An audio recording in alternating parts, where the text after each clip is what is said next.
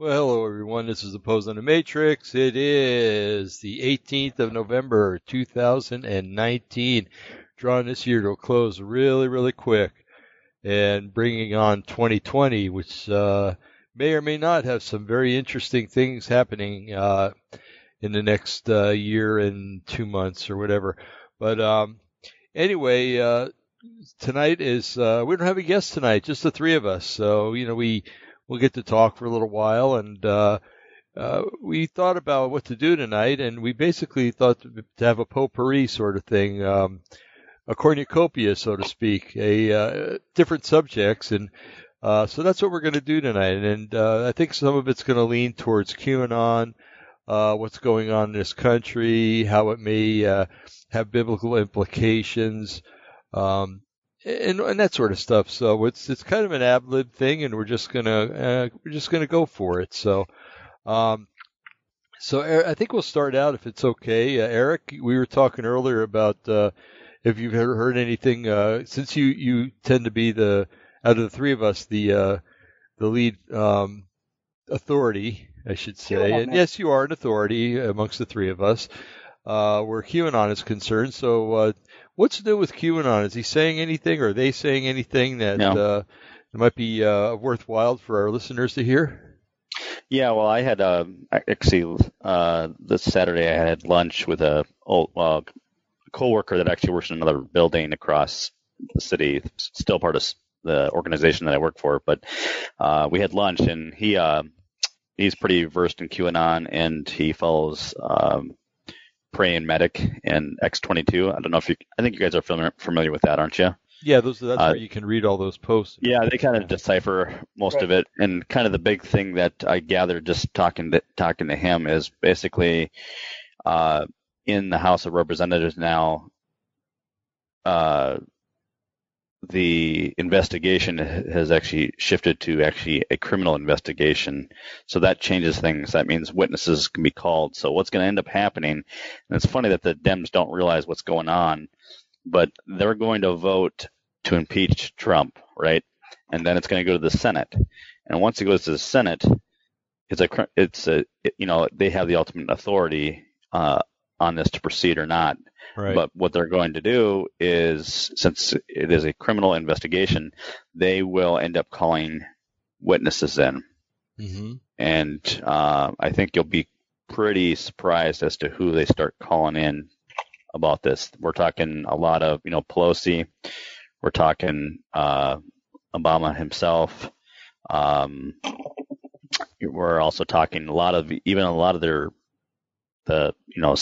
sons of some of these people, like Pelosi's son and Biden's son. There's a number of their kids that are involved with all these shenanigans with Ukraine and China and all this. So this is how it's actually going to start unraveling. They basically are, how do I say this? They're given enough rope in which to hang themselves. Mm-hmm. Is what's happening. Right. And it's interesting how it's funny they don't follow what's going on. They're walking right into a trap, but it's not a deceptive trap in terms of it being evil. It's basically it's a trap that has been instrumental being set by Trump to really get this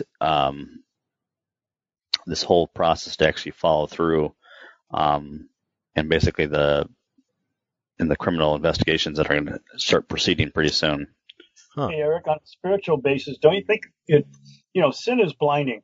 Yes, I think you're right. They're so arrogant. Yeah.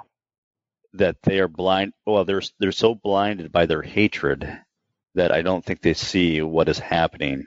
Well, Because not only Q that, is you think of it, they're thinking in worldly terms, the strength and the forces that they have had available to them, yeah the press favoring them, covering up things that should be, spoken out, always leaning towards them and having their favor and revealing some things or making something out of nothing, always supporting their lives and everything.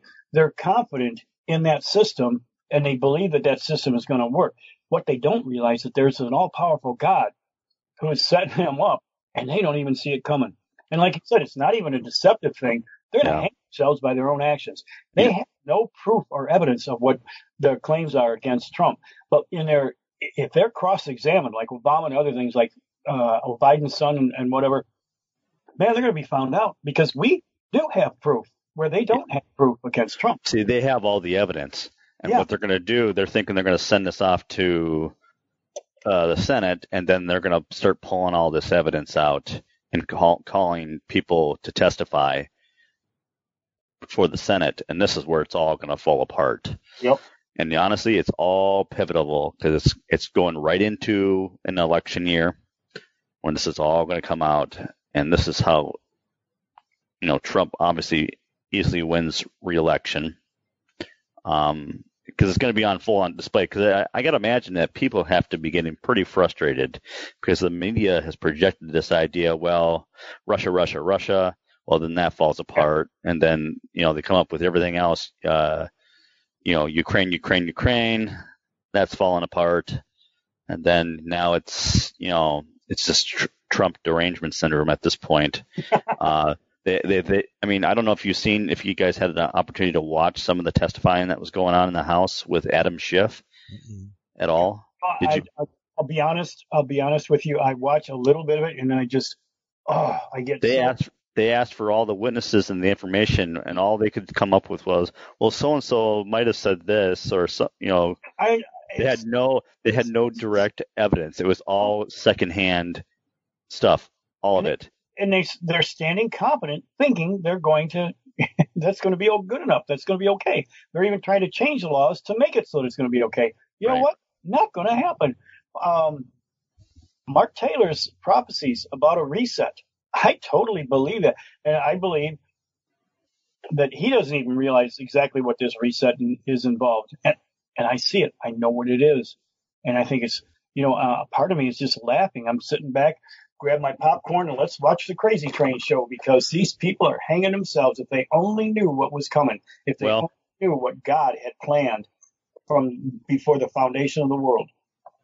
Right. I mean, again, like you've brought up, 2020. Yep. I mean, what does that symbolize to people? A time of complete, perfect clarity. Clear vision, 2020. Isn't that? I mean, gosh, we are stuck in a crazy matrix, man.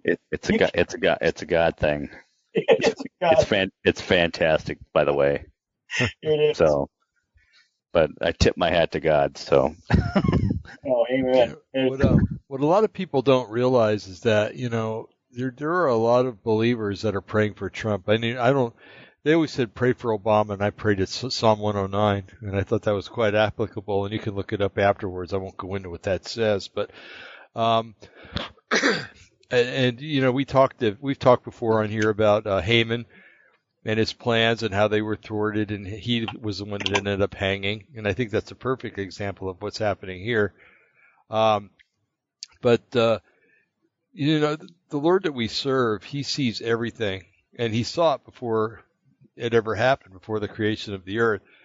And he saw all the things that the devil was going to try to do to thwart his plans. So he was able to make other plans or to maybe pass on bad information that the enemy would use, and he's got every perfect right to do that.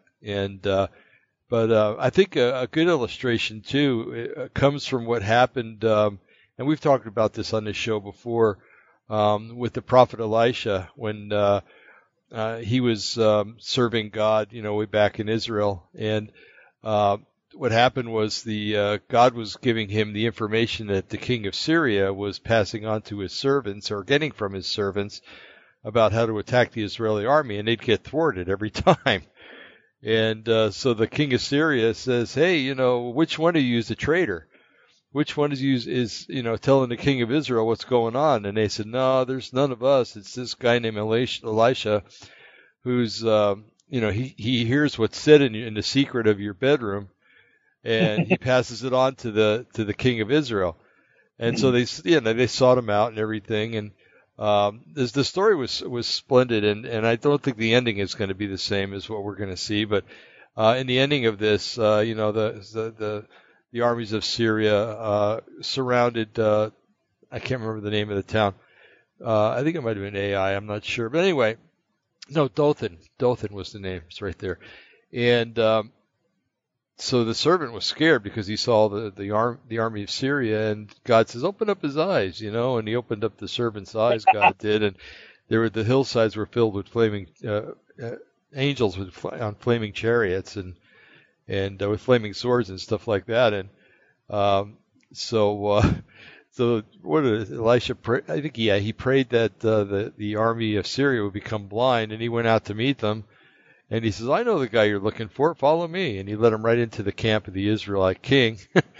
And then their eyes were opened up. And, the Israelite king wanted, hey, let's slay him right here. This is great, And Elisha's like, no, throw him a feast and then send him back.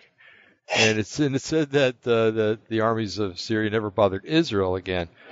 Now, but then down in the chapter after that is when they went after Samaria. But anyway, I don't think we're going to see that kind of outcome. I don't think there's going to be much mercy because no mercy has been shown towards Trump, and so I think we're going to see the Haman. But and you guys might not agree with what I did here, but I get feeds from Trump. He sends them to me. Well, somebody that's affiliated with him sends them to me, I'm sure, but they're sent out by him. And I said, if you want to kill two birds with one stone, here's what you do. You throw a lottery, maybe $5 a ticket, whatever, and the winner of the lottery, or the first 100 winners or whatever, you give them the opportunity to pull the pin that opens up the trap doors underneath the hangman's noose when these people are found guilty. I said, you will pay for the wall twice over. And and everything will be great. You can even use the other money to maybe give it to the Vietnam vets that are being treated so badly or something like that, And I never got an answer back, but boy, I hope he sure takes it into consideration because I got a feeling a lot of people will be buying lottery tickets. Your marketing skills are pretty, that's pretty good. Most impressive. Well, thank you. Is, yeah. I think you push me up there, buddy. I really think you are. The amazing thing about God is even in his wrath, there is mercy and grace. There's an appeal to reach out in at every final last minute for a possibility of repentance. But, wheat is wheat and tares are tares. That's They're going to be, but even in that, he gives even the enemies every opportunity. Nobody can say, that's not fair. You didn't, I didn't know. No, you were given every opportunity to know. And you made your own free will choice, which is something God is going to interfere with your free will. So, but I suppose a certain amount of that can be, in the legal sense, supported by the scriptures. There's a separation of wheat and tares in the last days. It's where the gray shaded area is no longer going to exist. You're going to be either on one side or the other side. And it's obvious. He says, let them grow together until the time of the harvest, time of the end, and the time of the harvest. Well, why? Because then they're going to be known for who they are and what they are.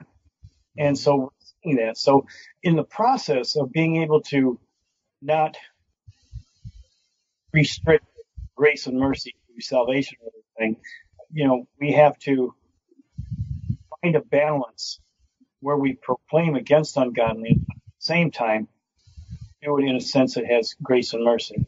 Right. Even in God's judgment. When I read the two witnesses, they're going to go about and do their thing. They're not killing all these people. They are giving them an ultimatum.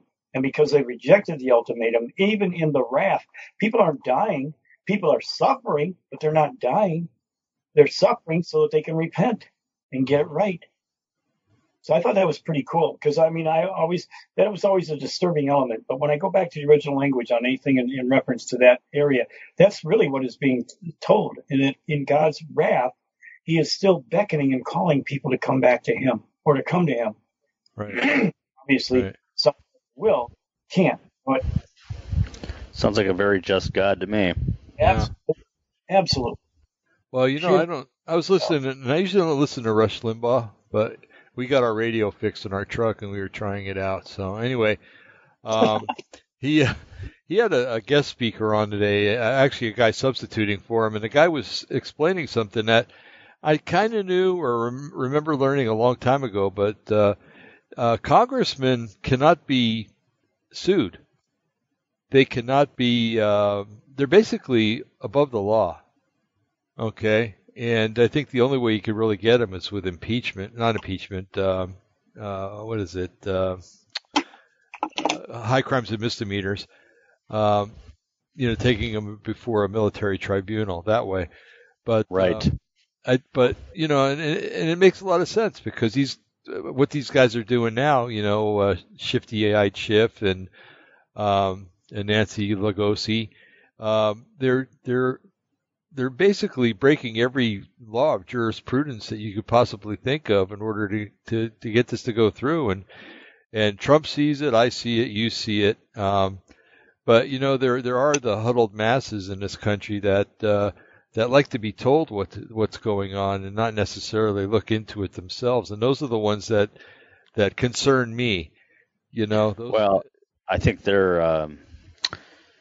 I think it's going to be a time of people's eyes opening, and even for the people that were feeding the lies of the mainstream media, it's going to be quite a shock to their system. I think initially, some of them will come around, some will be in complete denial, and refuse to believe it because nothing's going to matter. They just want the agenda to go forward. You know what I mean? Right. I don't know. There's when we're not really helping ourselves either. If you think about it, though, and I know that we have to leave this in the Lord's hands. Believe me, I know that. But here's an example. Okay, we're fighting for our freedoms. Like no tomorrow here in Oregon. This is one of the worst states when it comes to being represented. If you don't live in Portland or Eugene, you're well. Even if you're a Republican living in those, or conservative living in that city, you're not represented. But those two cities run the whole state, much like Los Angeles and New York would run and Chicago would run the whole country if we let that happen. But right now, there's nobody stepping up to do a darn thing. I mean, we have 2 representative seats coming up in districts 1 and 3. We've got 1, 2, 3, 4, 5, 6, 7, 8, 9 state Senate seats coming up. We've got must be 30 state representative seats coming up, and nobody's running for these seats. Well, I find that intriguing. That because I noticed, there's been a number of people that have decided, to resign or not run for office again. And you'll see a consistent pattern of that, even at the federal level, but even at the state level. And I wonder if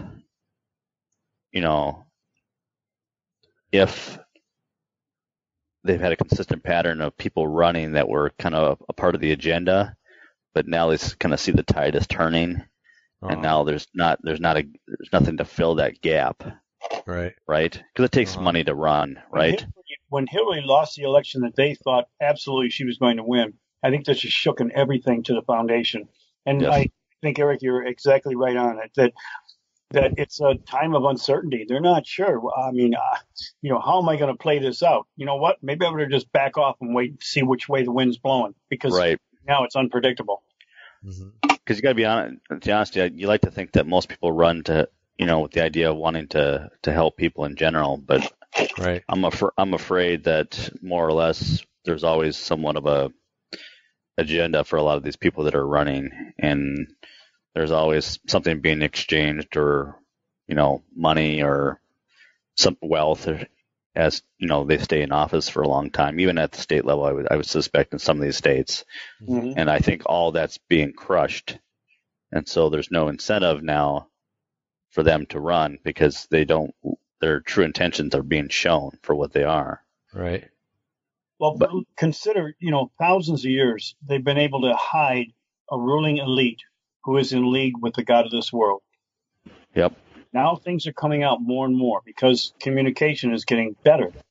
And we're in the last days, and God promises in his word that this is exactly what we would see happen. There would be a separation of the wheat and tares. So we're beginning to see that. And so for most people, I think it's unbelievable to think there is a small amount of people that are actually controlling everything. Right. A small amount of people that have already attained immortality.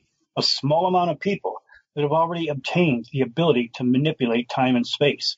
Mm-hmm. I mean, I was at an estate sale the other day, and I was talking to this lady. I had mentioned that, this one thing that I was buying was going to go into a museum. And they said, oh, really? What kind? A museum of beyond science fiction. It's about the fact that that what was once science fiction is now present day's inspiration to make it tomorrow's reality. And I said, so the museum is, based on that idea. This one lady, she got up, man, she started talking about the chemtrails, about Monsanto and everything. I said, dear, I said, I got a book, in my car. I'm going to, because I think you need to really see this, because there's a hope. Now, she was looking at it fearfully from the doom and gloom. Right. But she was aware of what was going on, but she lacked control. Yeah, most people do. It's open to it, though. That was the promise right there. I said, there's a God that's in control of this. We're going to win. It's going to be okay. Now, this is something we need to talk about too tonight, I think, Dave, is look at the NAR. Now, they seem to think that they're going to present to God a world without spot and blemish. Right. Right. It's insane. Now, they have a strategy that is excellent, and I'm 100% in support of the 7 mountains or whatever. It's just 7 aspects of society, how the enemy is taken over, and then how we can undo what was been done against us. I have no problem with that. The problem I have is that this, like I tried to tell her, I said, look, it's only going to be a transition. This isn't going to Trump isn't going to make America great again to where we're going to be, without spot and blemish and everything's going to be hunky-dory. This is a reprieve. This is a 3.5-year time where we can be in control to preach the gospel anywhere, everywhere, and God can do a complete separation of wheat and tares. That's all that is. We're not going to present anyone, God or anyone else, with a perfect world. That's not going to happen, except these days be shortened. No flesh should be saved. What part, NAR, don't you understand of that? It's just, that part is like diluted weirdness. It's not even scriptural. So there are a lot of people that are hoping, oh my gosh, this is going to be it. No, it's not it. Understand, the pendulum is swinging one extreme way, and it's going to swing back another way, and back and forth. And so, we have to see that what's God's hand is in this. And this is where Mark Taylor in his prophecies about Trump being used like King Cyrus. This is exactly what's going to happen. There's going to be 3.5 years of, well, I should even be more careful. 3.5 years out of 7, because we're assuming that it's 7. Could be much longer than that. Right. I'm not going to lock myself into a specific. Yeah, I'm not 100% sold on that it's actually 7 years per se. Well, because it could be 7 periods. You know what I mean? Yeah, exactly. Because when you go back to the original language, that is exactly what it's saying. 7 units, and it's only assumed that it's 7 years. In most contextual use, it is 7 years, but it's not restricted to that. So we have to be open and aware to that. Yeah. It could be 70 years, and most of them may be already done and used up 70 years ago. When we go back to 70 years, oh gosh, then we get into some major history of the 6-Day War, of Israel. And I mean, these are pivotal main points that are part of a puzzle piece. We don't have all the answers yet. And I don't think God's letting us have all the answers until we start developing unity within the body. When the Calvinists can exchange with the Arminians, which can exchange with the Trinitarian, which can exchange with the oneness, when we all can start looking to be acting like a family, all the pieces will come together. But as long as we keep throwing stones at each other, saying you're different and I don't believe in your stuff, and demonize each other, we're never going to get the whole picture. So this is a developmental, it's a character building process for us because we're so separated by isms and schisms. But as we start coming together, and what usually causes us to come together? Persecution. Yep. Every time. That's what it's going to take. Yeah. Just no way around it. Mm-hmm. So, to me, I've been able to develop in these last days that peace that passes all understanding. God is in control. He's always been in control. He's always will be in control. There's no undetermined arm wrestling contest going on somewhere, in the cosmos. We won. We just don't realize it yet. And the unfortunate thing for Satan being deluded, he already lost. He just doesn't get it yet. Right. That's exactly right. So, in defense of the 7-year thing, you got to admit that when you do the math for the first 490 years, or was it 483 years, whatever, it did work out right to the crucifixion of Jesus. So, it kind of gives us an idea a little bit that it may be a 7-year period. So for, anybody that might have heard that and thought, oh, these guys are wackos. Well, like you said, we have to look at it from all points of view. Yeah, And, I mean, it could very well be 7 years. I'm not saying that it's not. absolutely. I know. But it's just I get a little bit leery with some of the traditional eschatology model that's taught. You know what I mean? Mm-hmm. Yes. It just makes me think they don't have it quite right. So right. But well, I don't know about you guys, but I think everybody's going to be disappointed when they don't see two flamethrowers, two witnesses that are shooting out fire, burning people up like in the Left Behind series. Jeez. That's just hilarious, man. Now, you think that'll motivate anybody to believe? It's some of it. I mean, when you go back to the original language, when you look in context to everything else in the bigger picture, I mean, that is just so. I can't be polite about it. It's idiotic. It's so unbiblical. It's just like, come on. The two witnesses are not bombardier beetles. They're not going to be spewing out, you just love that. Now, that was not my meme. That was an original guy. This guy is a comedian. He's a Christian, loves the Lord, worship ministry.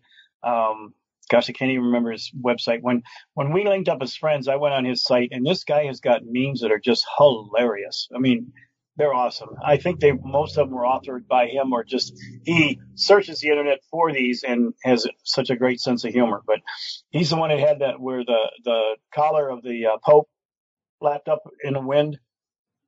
Mm-hmm. Oh yeah, I saw that one. Spits venom. Yeah. It reminded me of that scene in Jurassic Park.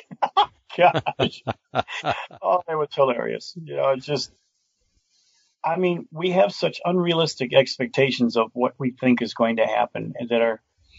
Now, I've heard, and I haven't got any actual proof, but I've heard that my videos on the Antarctic have gone ballistic in China, because basically what I'm saying is good news, guys. Oh, yeah. You're not 100 million crossing over the river Euphrates to, engaged in the final battle, because the scriptures are clear. There is something that has never been before and will never be again. This is not even happening there. Going back to the original languages and everything, it's all about the Antarctic and what's happening over there. Mm-hmm. Plus, Kim Clement said that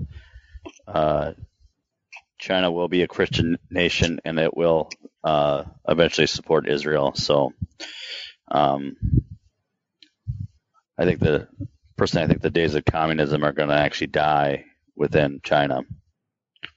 at some point here. Yeah.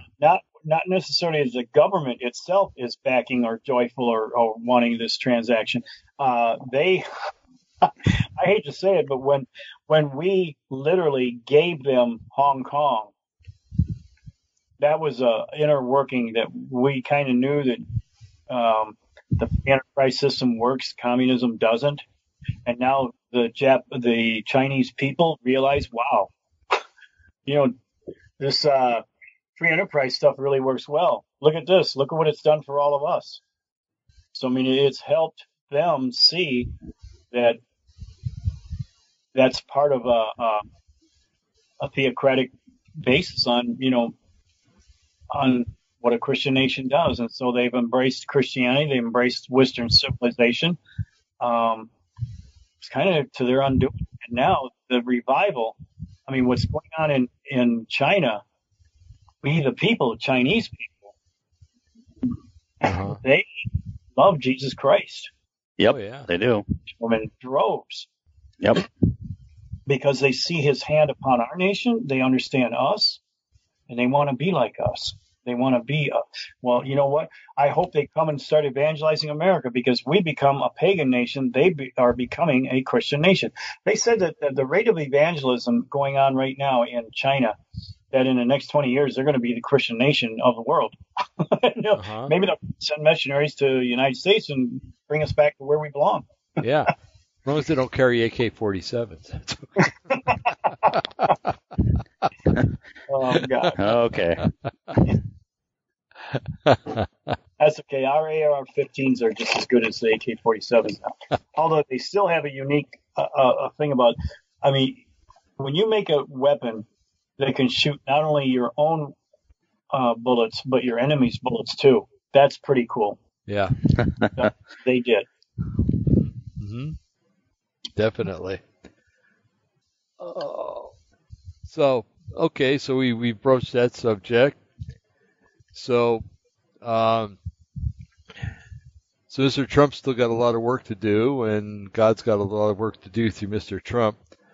And so, do you see a lot of churches praying for him? A lot of people praying for him, or I've you know, in my lifetime, I've experienced a lot of churchianity, and I've always had people, you know, that could very well, they had the resources to help in many ways, but their common thing was, I'll pray for you, and you know darn well that when they went home, they didn't do it, you know. That's always been a cop-out I've seen in churches. Well, I can tell you that I won't say what church I attend or where, but my pastor definitely has Trump derangement syndrome, which I do think a lot of people in church leadership and a lot of 501c3 churches have. It's interesting that they're blinded like they are. Not all, but I think there's a good number of them.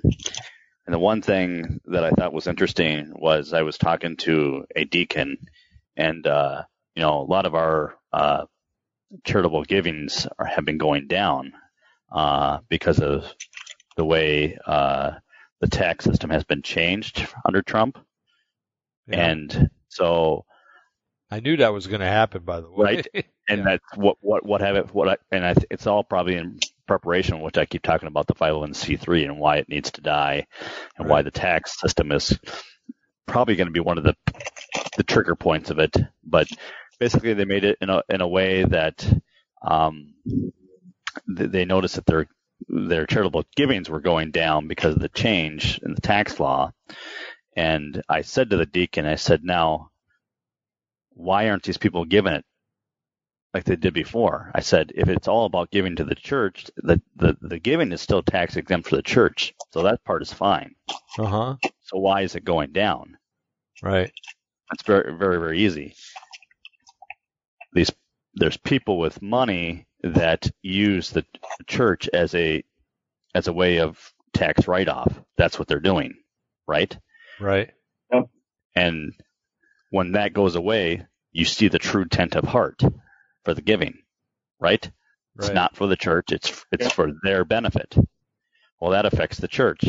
That affects the fact that, people have been given their money, and in exchange for giving money, they have power in the church.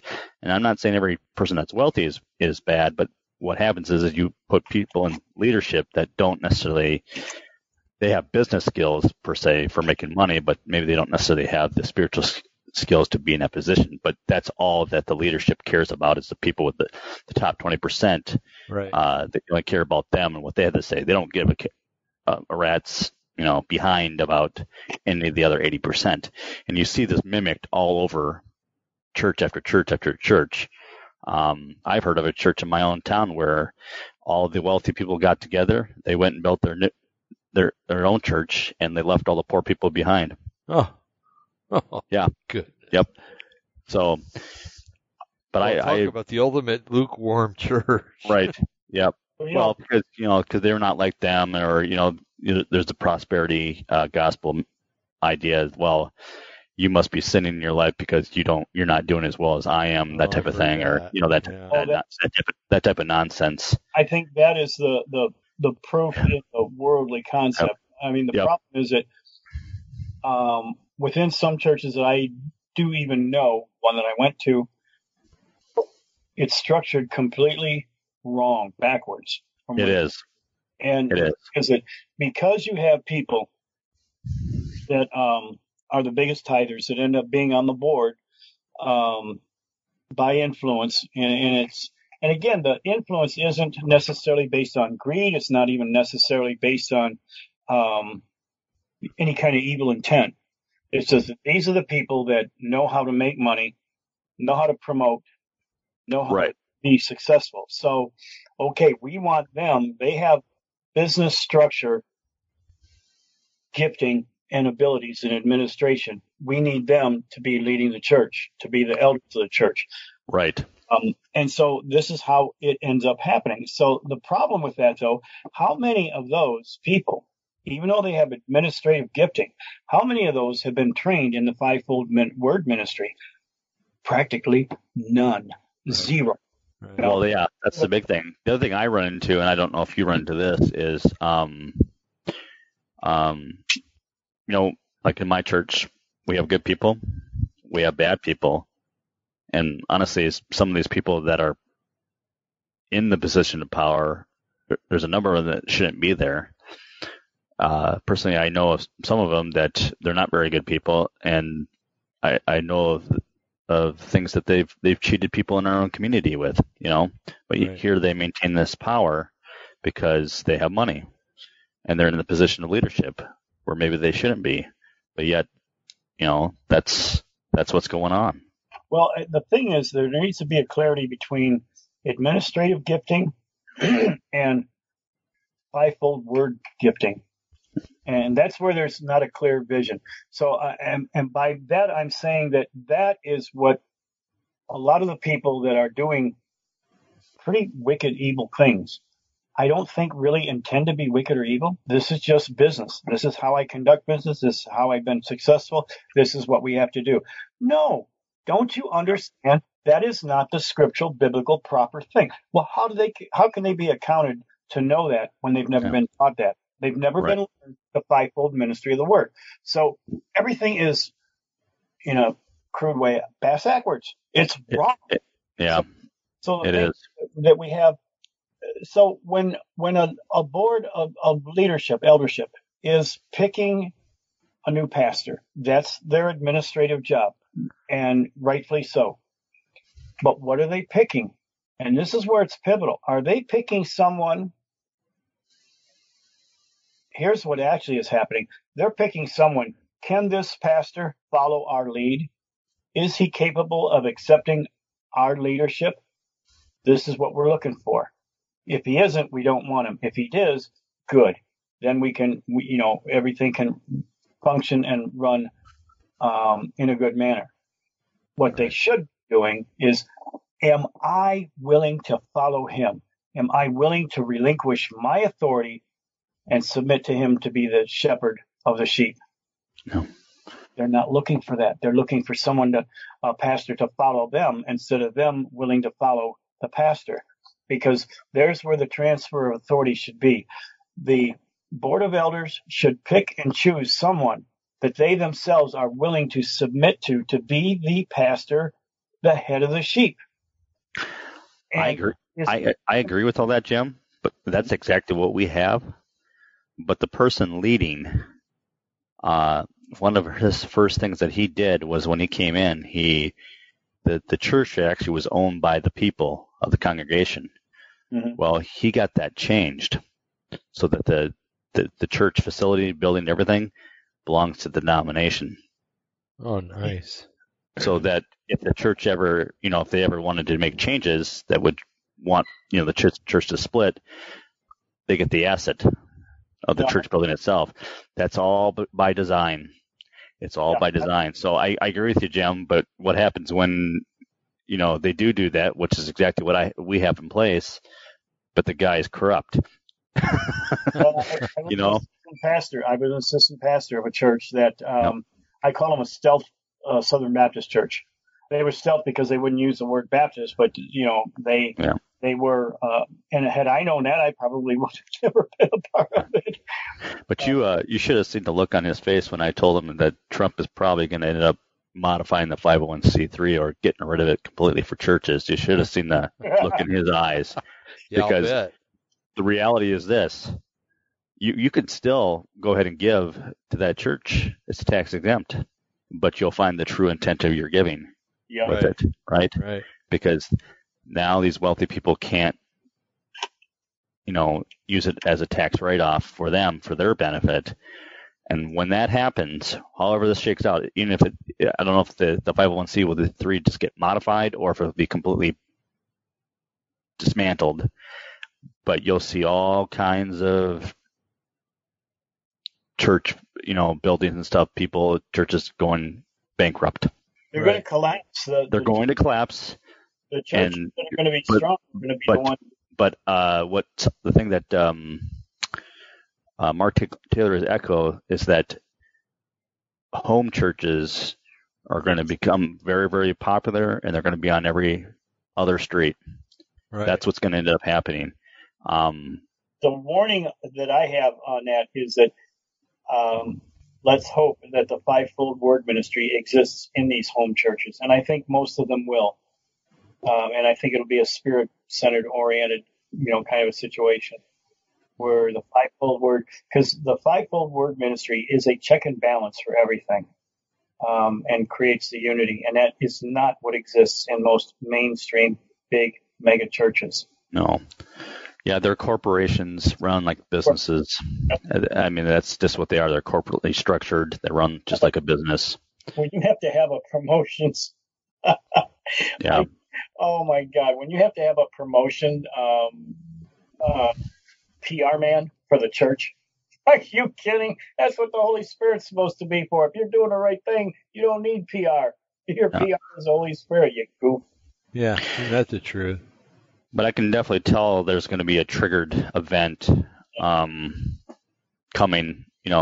As far as the 501c3 and probably other mechanisms of trigger events that's going to have people that are in a traditional 501c3 church that's going to shift them to getting out of it and having them being led to probably a home church or, I'm not saying there can't be church facilities where they're non-501c3. I'm sure there will be.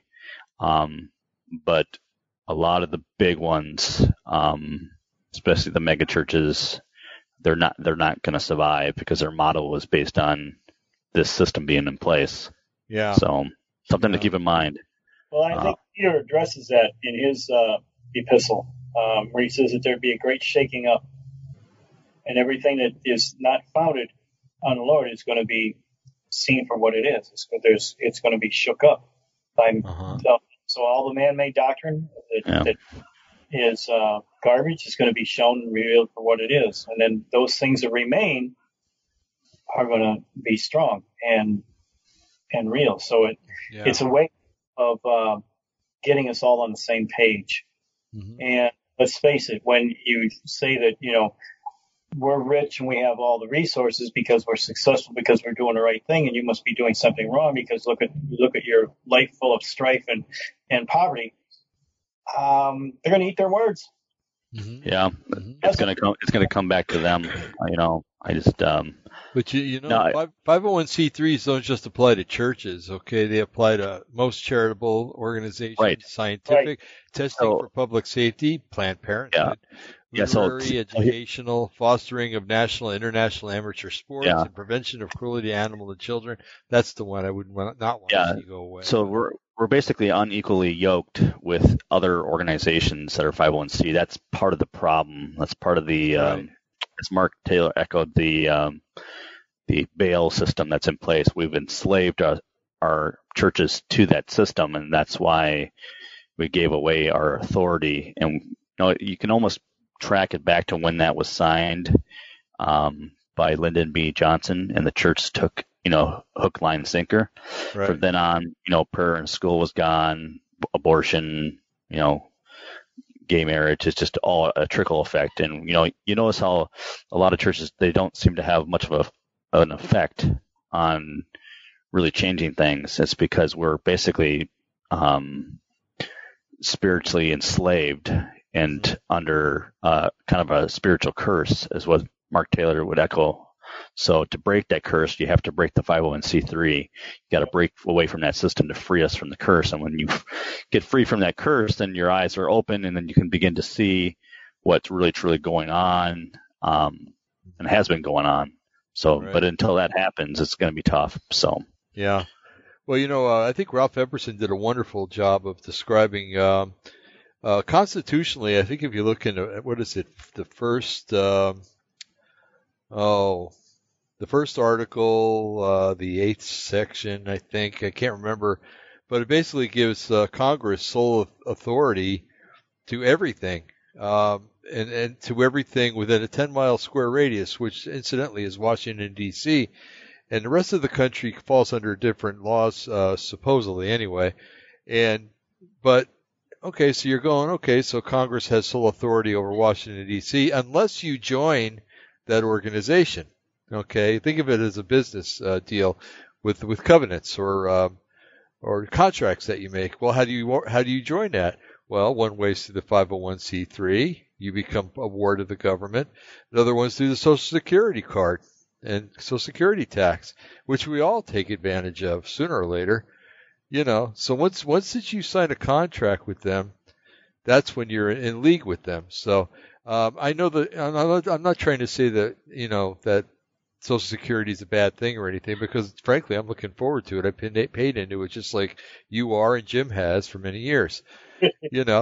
And but I, because we deserve it because we pay into it, and so do our parents and other relatives and stuff that have earned it for one way or another. But so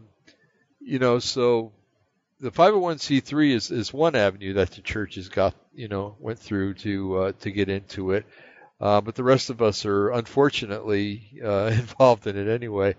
But hopefully that'll be all rectified someday, and we won't have to worry about being attached to them in any way, shape, or form. But I don't think I'll see that in my lifetime, to tell you the truth. Ooh, there's a sudden silence. It's pretty grim. I mean, the thing is that Congress is kind of, all of government is trying to throw it back to us, Democrat and Republican.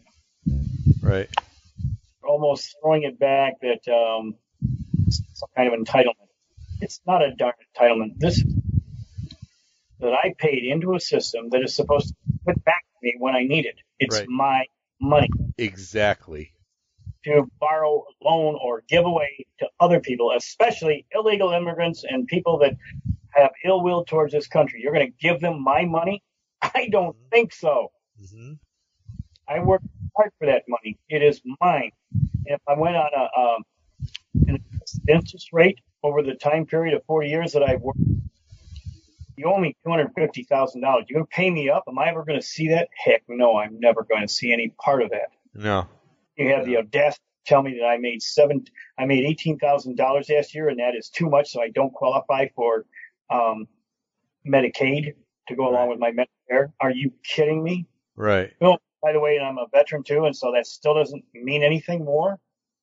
This is just weird. So the quietness is that if that's how I've already gotten the short end of the stick, how about the younger generations? Of course. Yeah. Yeah. Well, especially for me, Really? I don't think it'll be there, Yeah. my children. So it's really hard.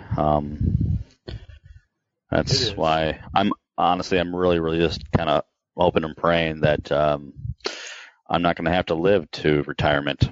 I'm hoping that this thing gets all wrapped up. But, that's obviously probably maybe a little bit of selfish thinking on my part, but I just don't see how, my generation, and I would say I'm a pretty relatively conservative person in terms of debt and all that type of thing. But I'm doing everything in my power, but it's just not going to be enough. It's unreal.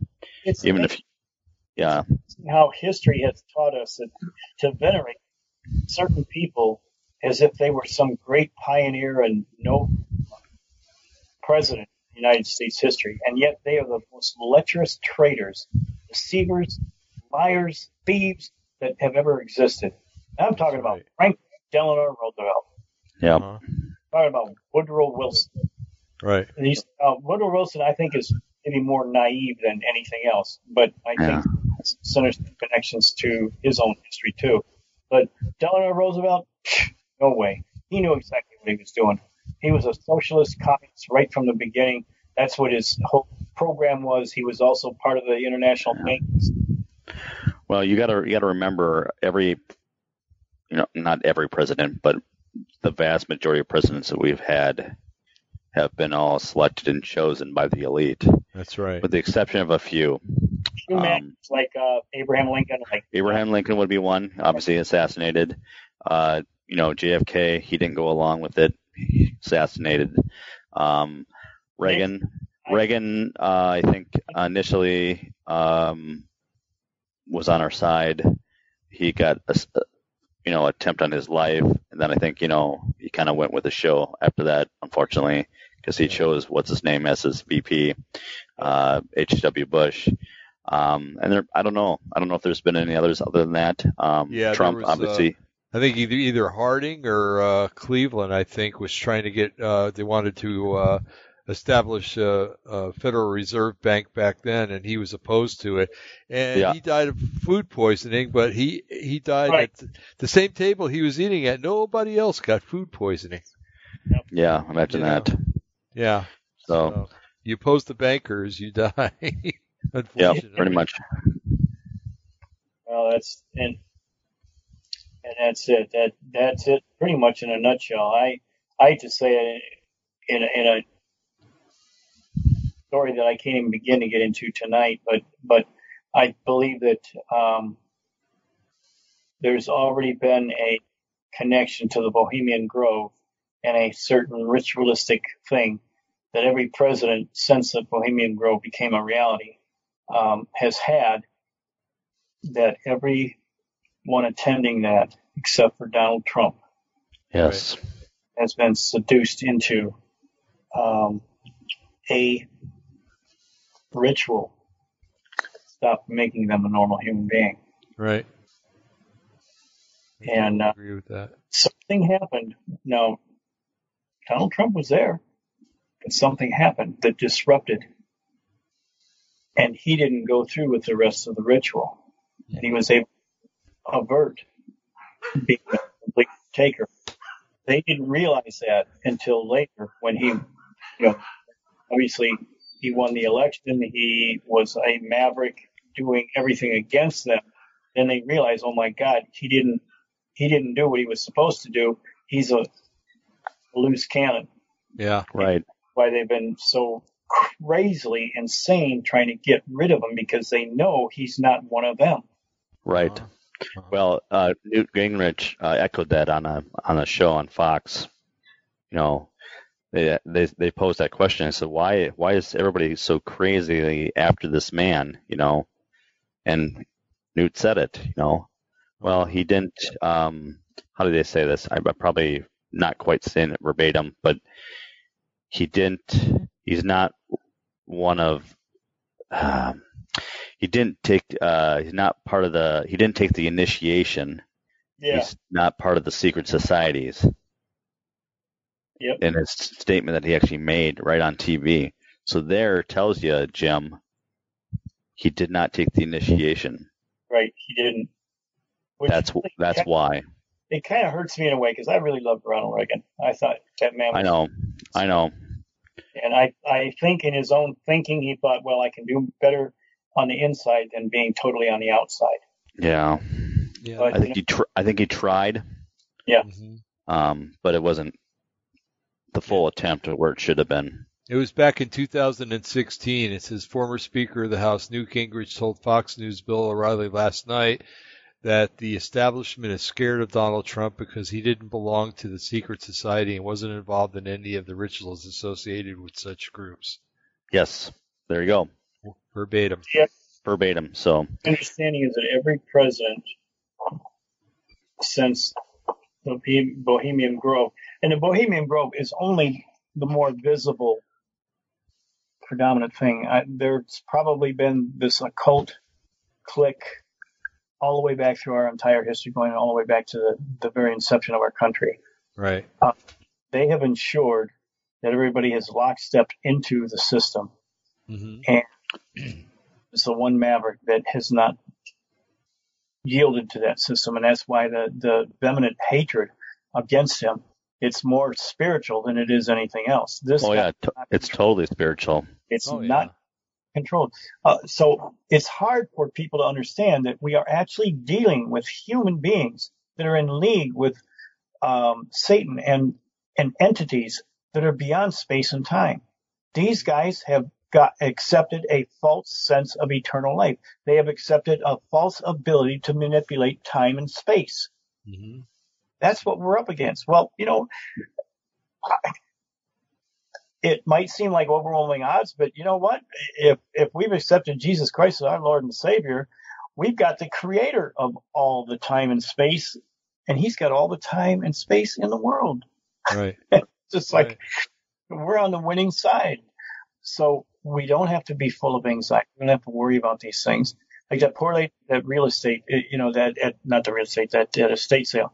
She had all the insight as to what's going on, but she didn't have a hope of the gospel of Jesus Christ. Right. That's the key. You know, Jim, you brought up, I think it was last week or the week before, and a couple of times actually, about Star Trek. And, it just bam, all of a sudden hit me. You know how they had the transporter in Star Trek, and there were a few times where I think one time Kirk came back and there was two different Kirks. Yeah. Another time I think somebody came back and there was something inside of them. Boy, howdy, you talk about, this time travel and stuff like that. What if they've tried that and they've come back with altered DNA and they're not, like you said, they're not totally human.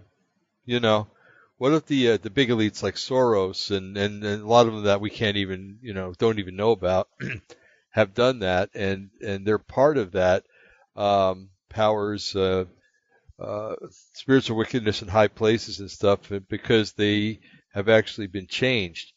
I know that, you see it on every once in a while, and you really have to take it with a grain of salt. You see this, they'll show, like a picture of Queen Elizabeth and her eyes turn to slits and then turn back to normal.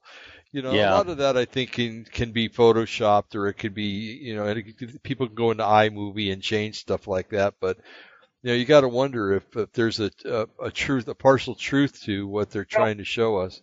We've had people on our program before, Dave, and people that I know them to be good, solid Christians that love Jesus. I know them to be cognitive people that aren't delusional or crazy, and they swear they have seen that. Right. I don't doubt them. I don't doubt them a bit. Yeah. Well, my military friend was talking about something he came across about they have a technology that allows them to look into the future and past. And they use this machine to basically look at outcomes based on decisions they want to make. Right. And the thing that was stated was they're trying to get a particular outcome, but it keeps on not working out to their. No matter what they try to do, they can't get the outcome to come out to their desire. Jim brought this up a couple of 2-3 years ago. Remember, you were talking about how they're just perplexed. They're perplexed as to why they can't get the outcome that they want. Because they're not able to go all the way to the end to see what the end result Bingo. is. Exactly. Yeah. Yes. Know that they can't either, because there's an end of linear timed existence on this realm that we call reality. Right. So they're basically just going back and forth in this linear timeline,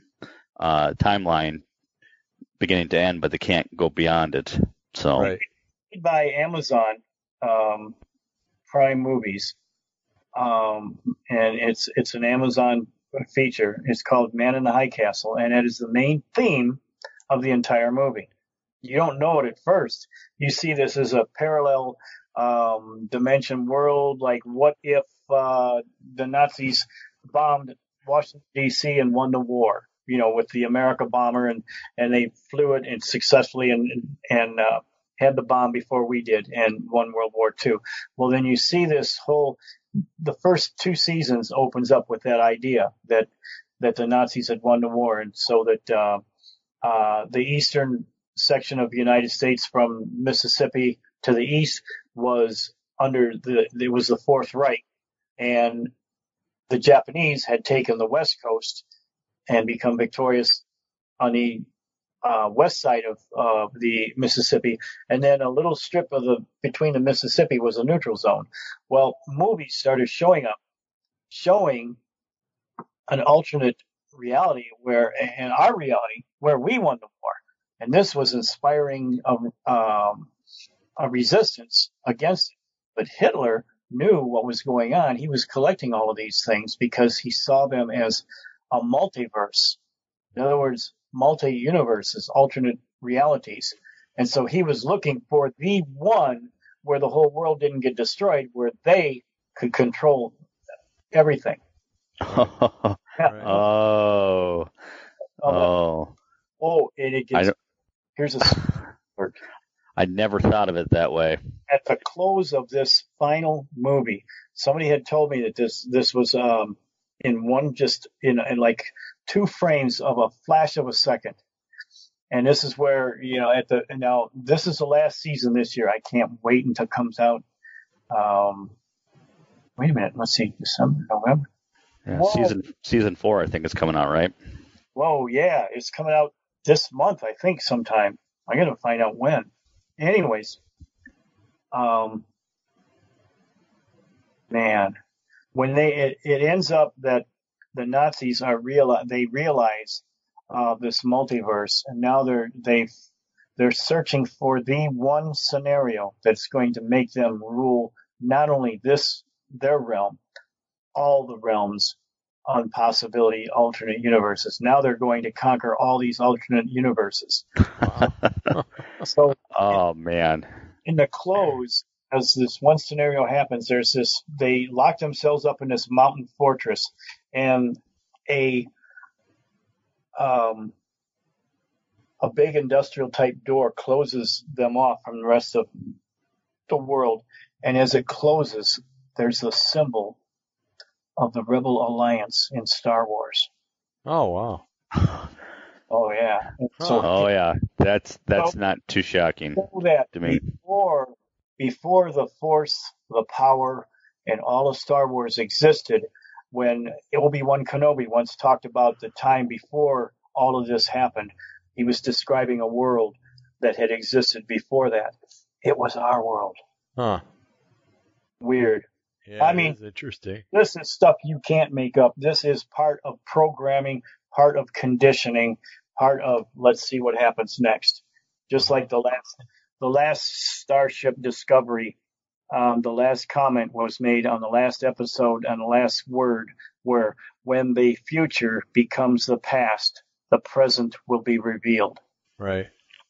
that's a mind blower, because that's exactly our reality and everything we're faced with today. So yeah, coming cosmic Christ is probably going to come with he'll come with a little Star Trek comm unit. He'll explain the whole reason why they never manifested before, because we were a intergalactic society. We were pre-warp, but now we've achieved it. So now we're introduced into a bigger community, and they're here to get it right. One of 9 people, and Jesus being one of the 9. That's base 9. I mean, it's. Oh boy. I mean, when I started all these things coming together, it was just like mind blowing. Because I've been a Trekkie. I mean, I didn't learn Klingon. Well, I do know a little bit of Klingon.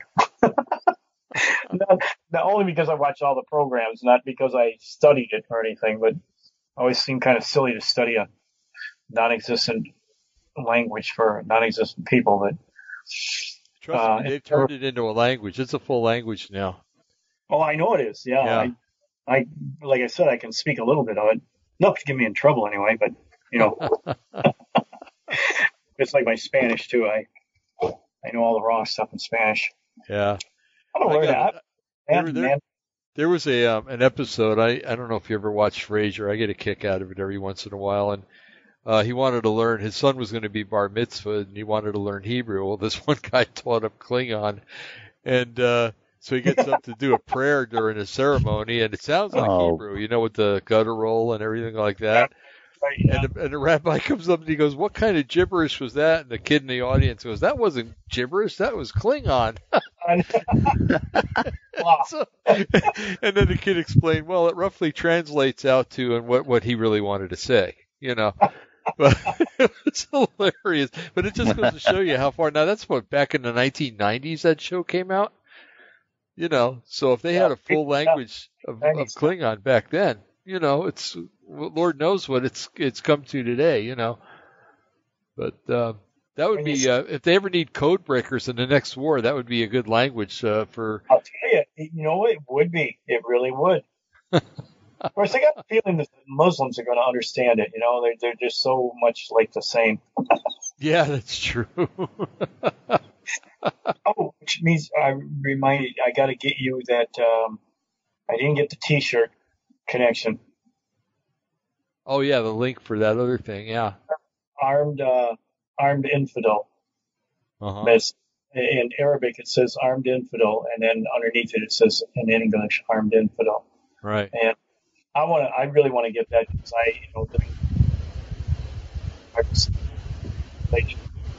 What's going, Eric? Do you hear a? Yeah, it sounded like Jim's audio cut out for a little bit there. Yeah. Really? Yeah. Well, you want me to say that? Okay. Yeah. Well, anyways. All right, you're okay now. To me, I'm armed. I'm an armed infidel because I'm armed with the gospel of Jesus Christ, the only hope for every Muslim on this planet. Yeah. Because their future has already been charted out and proclaimed in the Word of God in 2 different scriptures. One in Ezekiel, where, what's her name? My goodness, come on. The mother of Ishmael. Yeah, Hagar. Hagar. Yeah. Thank you. Hagar is told that your son, let's see, how does it go? It says, he will be a wild man. A wild donkey of a man, and that he'll live in the tent of his brothers, and that he will not get along with his brothers. And he will, yeah, it says that he will be a wild man against all others, everyone against him, yet he shall dwell in the midst of his brother. What's going on with your audio, man? Yeah, it gets real quiet for a second there. Every time he tries to say that, it. Really? Now you're fine again. Yep. I mean, I get the gist of what you were saying. Basically, their hand will be against everyone, and everybody will be against them. And that's exactly what you see now. It's just. And yet they dwell in the midst of all their brethren. And where are right. they? Everywhere. Yep. Why? Because everywhere. they invade. That's how they take over from within. They immigrate into becoming the dominant people. And yet, in Ezekiel 38th chapter, their destiny, jihad's destiny, is already outlined. They end up becoming bird food for the fowls of the earth on the sides of the mountains of Israel.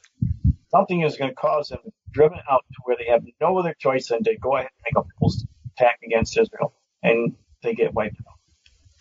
Well, you know what? I think that in the reset, and Muslims, I don't despise or hate. Your only hope is in Jesus Christ, not Muhammad. Muhammad is a false moon god, pagan moon god that has absolutely nothing to do with the God of Abraham, Isaac, and Jacob. Mm-hmm. Yeah. Every knee shall bow before the name of Jesus Christ. You're not going to be bowing to Allah. Well, you could be. Yeah. We also probably should disclose the fact, there will be, Arabs that will come to Jesus. And in fact, in the Middle East, that's already starting. The largest growing group of new believers in the Middle East. Right. And one of the things that Kim Clement had echoed was in one of his prophetic messages is that there's going to be Damascus Road conversions of Muslims that are in high leadership. That's going to cause Christianity to spread like wildfire. But that's what's going to take within Islam in general, because obviously we understand the concept of two seeds. So within the Arab group, there is, obviously his children, God's children. So he's gonna gather them. You're growing up in a society, and you're told that this is your enemy, hate them. That Yep. God wants you to hate them. That you'll be rewarded in heaven if you take them out, as many as you can. And you've been conditioned that. My Bible says where sin abounds, grace is greater. God has actually appeared. Jesus has appeared to many Muslims saying, I am your Lord. Damascus Road experience, just like Kim Clement says. They're having these experiences because God needs to reach out to them, and the only way he can, because sin abounding so bad, is to actually manifest in person to them. Yes. The odds of those children, being told, they're taught how to abuse and torment animals so that they can be acclimated into seeing a dehumanization of their whole mindset, their whole subconscious. I mean, that is not, it's so sick, it's so dementing, it's so demonic that a lot of those poor people just haven't had a chance from birth. So God's reaching out to them. So, Right. So yeah, but still, what I want to do is I want to show them these scriptures. When I used to do the shows at Gibraltar and we had the Muslims, I was always like almost across the aisle from the Muslims. And I had my stuff out, the three frogs, and describing how one of the three frogs is Islam. And they'd come over and they'd ask me about it. And one time they sent a Bible scholar over there, or let's say a scholar, scholar who was also a Bible scholar. He knew the word pretty darn good. The only thing is I had the anointing of the Holy Spirit. You're not going to be no match for that, dude. I'm sorry. Right. And I told him, I said, well, I read the Quran, and that's why I thought I'd better get more guns and more ammo. He looked at me surprised, and I said, look, you guys, I know your intent. I know taqiyya. I know what Sharia law is, and I know the dimitude, and I understand what condition I'm in because I am never going to capitulate. I'm never going to give up the name Jesus Christ. He is Lord and God and Creator of all. And I said, and you're being warned. Your jihad is going to end up, you're going to be bird food on the sides of the mountains of Israel. You're not going to win. America, you'll never take over. You're going to be booted out of here. Yes. I want you to remember this someday. You're going to think I'm just some crazy little bald-headed old man. But God loves you, and I care about you. And I want to see you have a hope for a future. So someday you're going to remember the things I told you. You're going to see these things as reality. And hopefully you're going to remember and cry out to the only name that you can be saved, and that's Jesus Christ. So I'm armed as an infidel with the gospel of Jesus Christ, the only hope for any of us, no matter who we are. So I want to get that shirt. I can't wait. It's only $14.99. That's not bad. Not too bad. To clarify what the scripture says, because we kind of took pot shots at it, figuring out what it was. Yeah. It's Genesis 16, 9 through 12. And it says, Then the angel of the Lord said to her, Return to your mistress and submit yourself to her authority. For some reason, it leaves out 10. I don't know why. The angel of the Lord said to her further, Behold, you are with child, and you shall bear a son, and you shall call his name Ishmael, because the Lord has given heed or heard your affliction. And he will be a wild donkey of a man, and the words in Hebrew are para, Adam. His hand will be against everyone, and everyone's hand will be against him, and he will live to the east of all of his brothers. That's what it says. So, anyway, just a little clarification so that no one can tell us that we misquoted scripture. Right. Which version was that? You know what? I have no idea. So I know that's not the King James version, but No. It sounds like it might have been the Jerusalem Bible. I'm not sure. Which is still that's direct the Septuagint to modern English. Mm-hmm.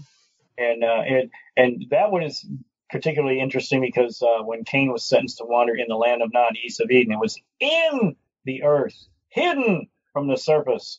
Mm-hmm. Like that. It actually says hidden from the surface. Yes. Oh yeah. Yes, validation. More validation.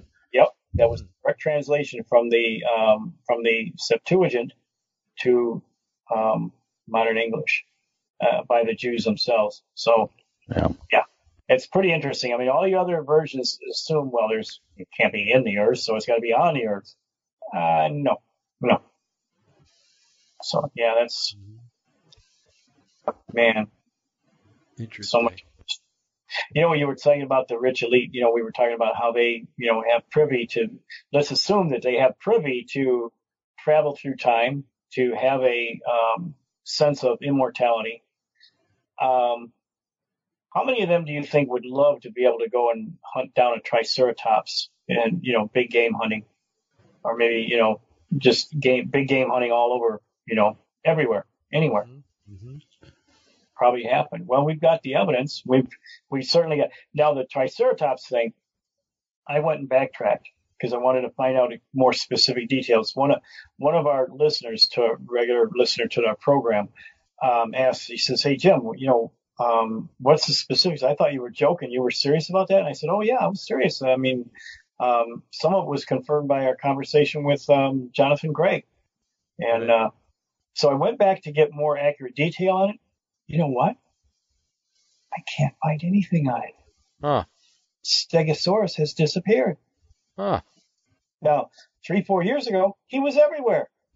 There was all kinds of stories, and showed the skeletal, the fossil and the bullet hole entry and the whole shot.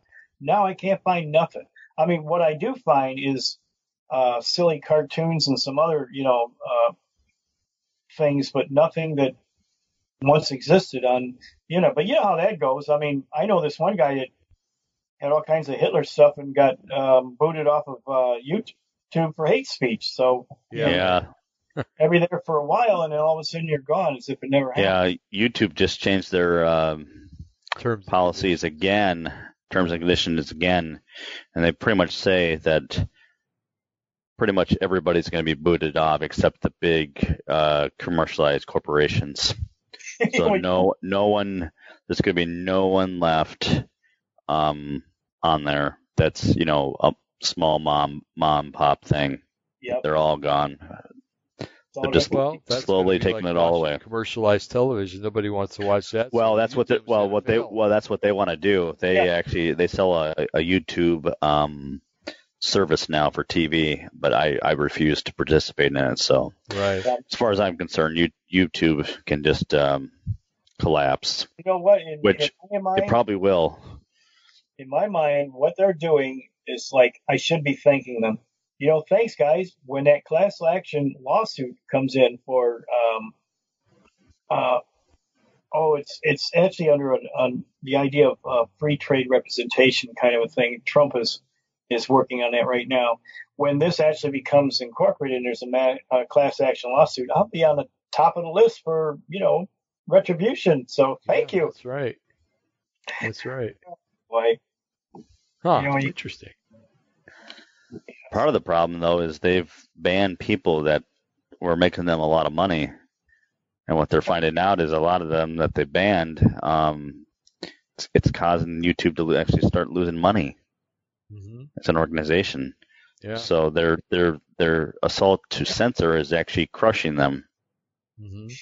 Mm-hmm. Well, they just sent me something. I because I upload to there all the time, and now you have to get on. You have to use their beta now in order to put a video on there, and you have to tell them whether the content you're putting on there is suitable for children, not suitable for children, or suitable for everybody. I think it is. Well, anyway, I wanted to find out what they considered a child. And they consider a child anybody, I think, 13 or 14 and under. Right. So, and I was thinking, oh, well, I guess, people that are 10 years old and stuff like that really can't understand a lot of the meat and potatoes that we talk about. So, yeah, I just marked it for, it's not content that I'm putting on there for children, and I'm like, yeah, I got no problem with that. But at the same time, what if there is like a young Sheldon out there or whatever that could understand it, and won't be able to have access to it? Well, they can always go in under their parents' account or whatever. If they got a young Sheldon, he's going to figure it out. So. Yeah, exactly. But I led him to the Lord by the Gospel of the Flash. Yeah, that's right. So that's right. They're out there. They're smart. They've been programmed by the New World Order, and to get them reprogrammed according to what the Word actually says and all of that, it's possible. And I guess they know it, and that's why they want to keep kids protected so that they can continue to be conditioned into the blue pill society of stupidity and libtardism. Yeah. Yeah. But yeah, I don't know. It's interesting to see how they're, you read Hitler's comments and Lenin's comments about, give me the children, give me one generation and I can control the world. Yeah. And stuff like that. And you see him trying to do it, but there's always going to be a group of young people that are going to be what they would call malcontents or something like that. Or even Elon Musk's, hey, quantum physics has said this is all unreal anyway, so hey, let's control your unreality. Yeah. Right. Your way. Have it your way, Mm-hmm. Same kind of a thing, whether Elon Musk realizes it or not. Exactly. So it's all going to work out in the end. Yep. It all works out in God's favor. So I don't know. It's just that's what makes me wonder about you talk about insanity. Well, what does it say? The fool says in his heart there's no God, and fools are basically insane people because insane people try to do the same thing over and over again expecting different results. Especially when they fail the first time and second and third time, trying to do the exact same thing, maybe tweaking it a little bit, but it's still going to fail. So it's it's insanity is what it is. Well, they serve an insane God.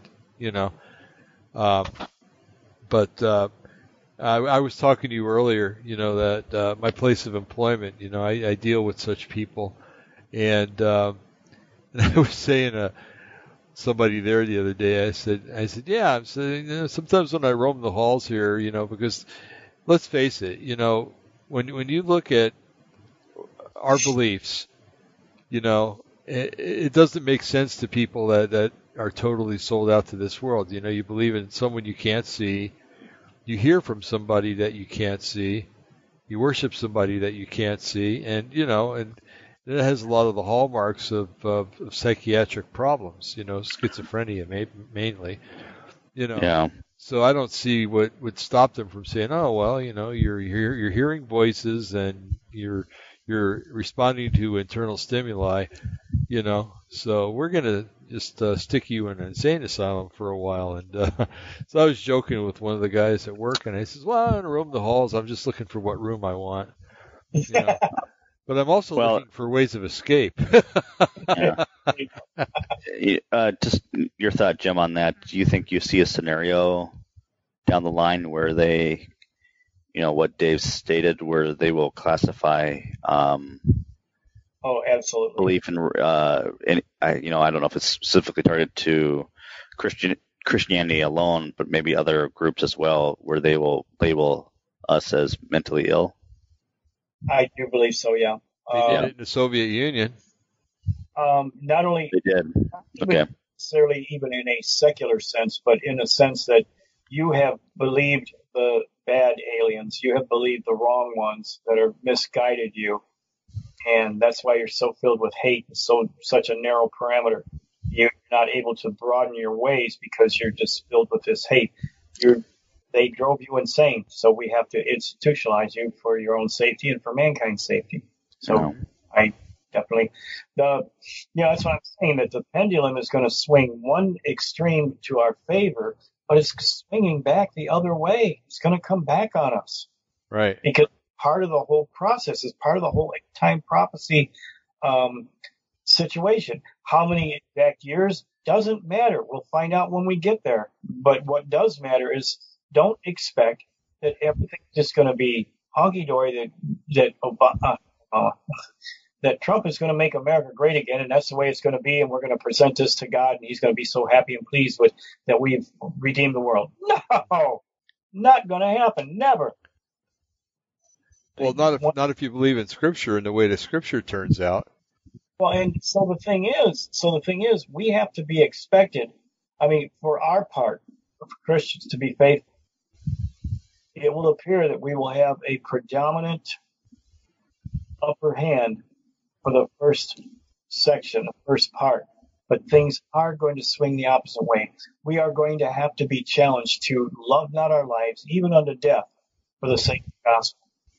And I hear from young people that just got saved, and this one testimony is one girl. It's like, oh, baby, Snow, you got to toughen up. You got to buck up, man, and realize God wouldn't have me do manual labor. That is horrible. I'm not, supposed to do that. I shouldn't have to work. It's like, lady. Oh, boy. There's going to be times in your life when you're going to have to do the right thing because it's the right thing to do, but it's going to be causing you every ill-willed thing to come upon you. But it's the right thing to do. And I guess that's what Christians have to realize. We got to do what's right because it's the right thing to do. Don't start anticipating or figuring out, well, if I do, then this will happen or that'll happen. That's God's job to decide what's happening. You just do what's the right thing to do because you know it's the right thing to do in your heart. You let God take care of the rest. He'll figure that out. He's much better at running heaven and earth than you are, I am, or any of us are. Wow. And that's what we have to condition ourselves to do. Just do what's right because it's the right thing to do. Don't try to figure out whether it's logical or not. Don't try to. It wasn't very logical for Elijah to soak an offering that he wanted God to burn up with water. Right. Yet it was the way God was going to get the glory. Uh-huh. And what about all the Christians that were sent to the Colosseum to be chewed up by lions or gladiators and or sent to the mines or sent to the Isle of Patmos to live in a cave? That wasn't exactly the Hilton, Yeah, I don't think people get it. But even, I think mentioning Genesis 6 to somebody, in general, people's response, oh, God would never let something like that happen. I'm thinking, oh, you don't get it. Right. Things are just too soft. We had a coworker who used to say that to us, Dave. Remember that? Yeah. God wouldn't let that happen to women. That wouldn't happen. Yeah. How dare you, arrogant? What? If God was willing to give his only begotten son to sacrifice, to be beaten, to be ridiculed, to be mocked, to be abused more than any other human ever, don't you dare think that something like that is higher than that. If God's willing to go the limit to himself, for himself, by himself, everything else pales from that. That's right. You can't how do you even make that equal? It's not even equal. Mm-hmm. So yeah, evil can run itself pretty rampant, pretty wild. Yeah, I never believed in the multiverse thing. Now it's the only darn thing that makes sense. It's the only thing, as I understand quantum physics, it's the only thing that makes sense. So it's like sin has a ripple effect. Man, that's almost like eternal. I mean, well, It is. It is. Yeah. So just to clarify something, so we have a parallel dimension. So this Earth is a mirror image of the eternal one that God has, correct? Yep. So this mirror image, the distorted one, this parallel dimension that we live in, off of that is the offshoot of the multiverse. Is that correct? Yes, isn't it, man? We're really in a bind, man. We are really messed up. Okay, I just wanted to make sure I had that right. Yeah. Well, it's funny that you said that because in my museum, I've got it. I start out, okay, we are, you are here in a physical universe. So I show the Milky Way and, right about where we're located, in the Milky Way. It says, so we have a physical presence in a physical universe. It said, although you're also here in a matrix, a computer matrix. It's not even real. Oh, and you're also here. Part of that matrix is part of a multiverse. And so what I got is scripture that says, the one scripture says that he has made everything right in his own time. The other scripture is that he is able to subdue all things unto himself. So looking at those scriptures, he's able to bring everything back together. So as sin has has its, I guess, initial start in an altered reality universe, that universe extrapolates itself beyond just the one to every person that ever existed, and what they do or don't do creates all these other alternate universes. So as we conform to the likeness of Christ, some of those implode and disappear. So the more we are conformed to the likeness of Christ and not this world, the more of those alternate worlds just pop, they disappear, they implode. So that ultimately everything's going to come back to one. Heaven that we call heaven is actually earth that never fell. It always stayed within the realm of trust and faith in God. And so it grew and nurtured itself accordingly. So we call it heaven, but guess what? It's a very physical place. Streets of gold, and different levels and positions and everything. It's all reality.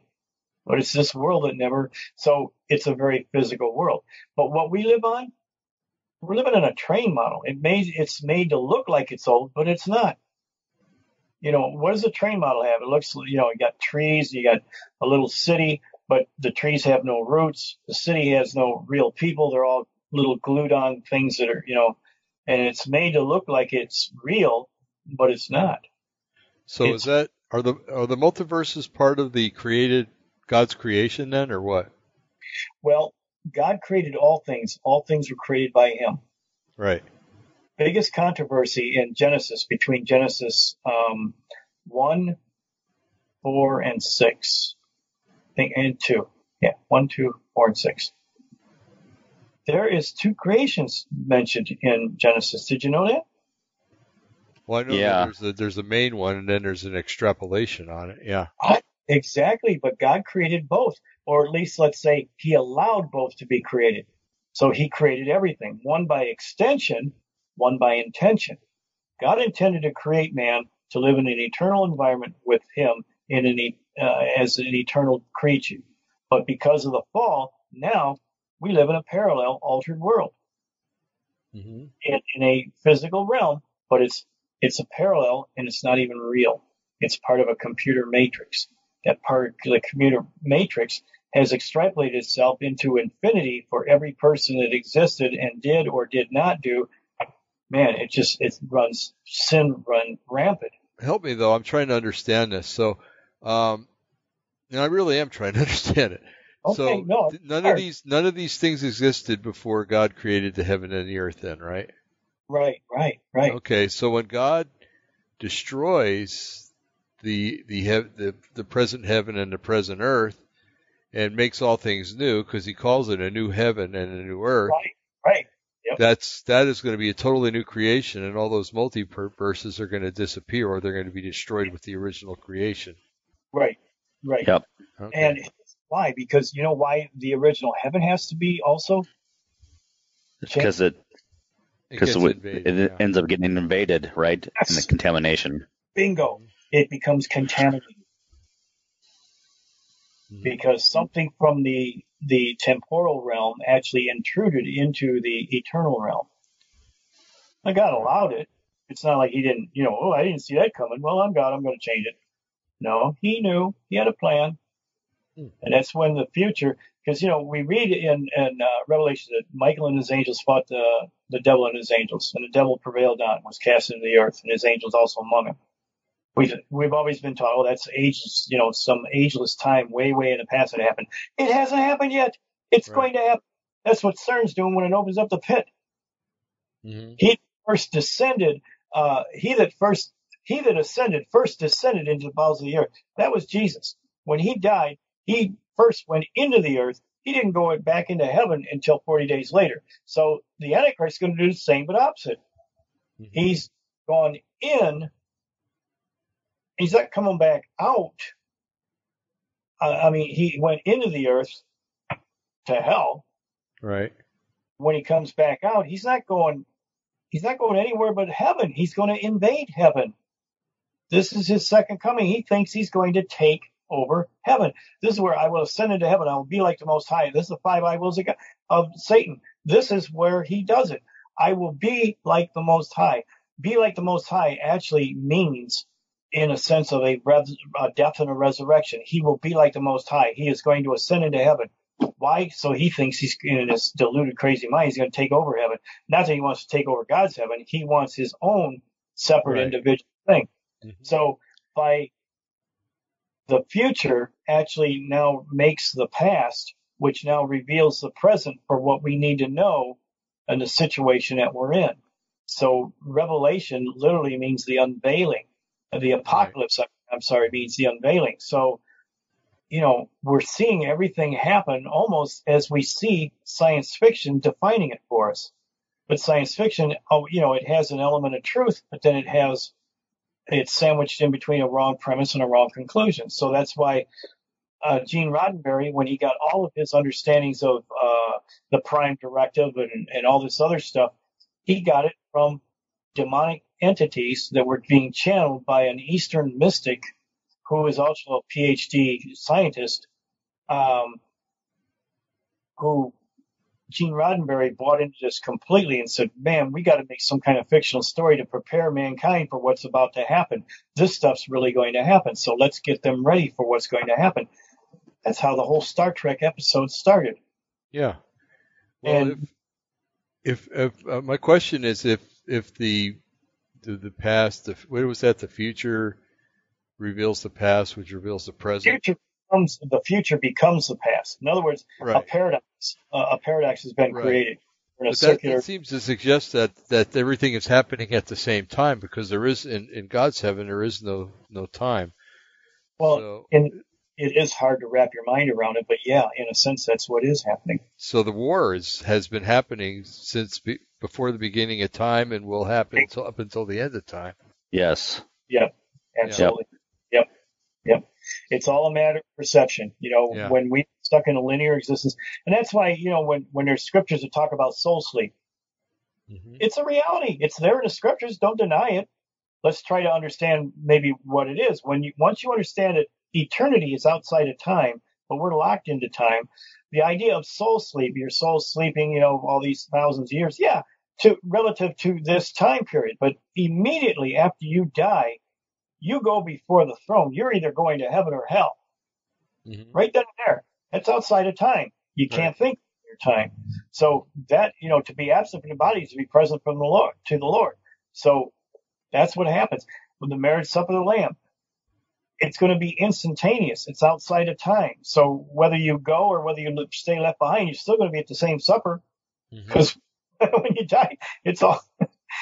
I can't even wrap my mind fully around it, because it's hard to when we're stuck in a 3-dimensional reality and we're trying to comprehend a 4-dimensional reality. It's just, we can do the best we can, but that's where the scripture even promises we will know even as we are known when we behold him face to face.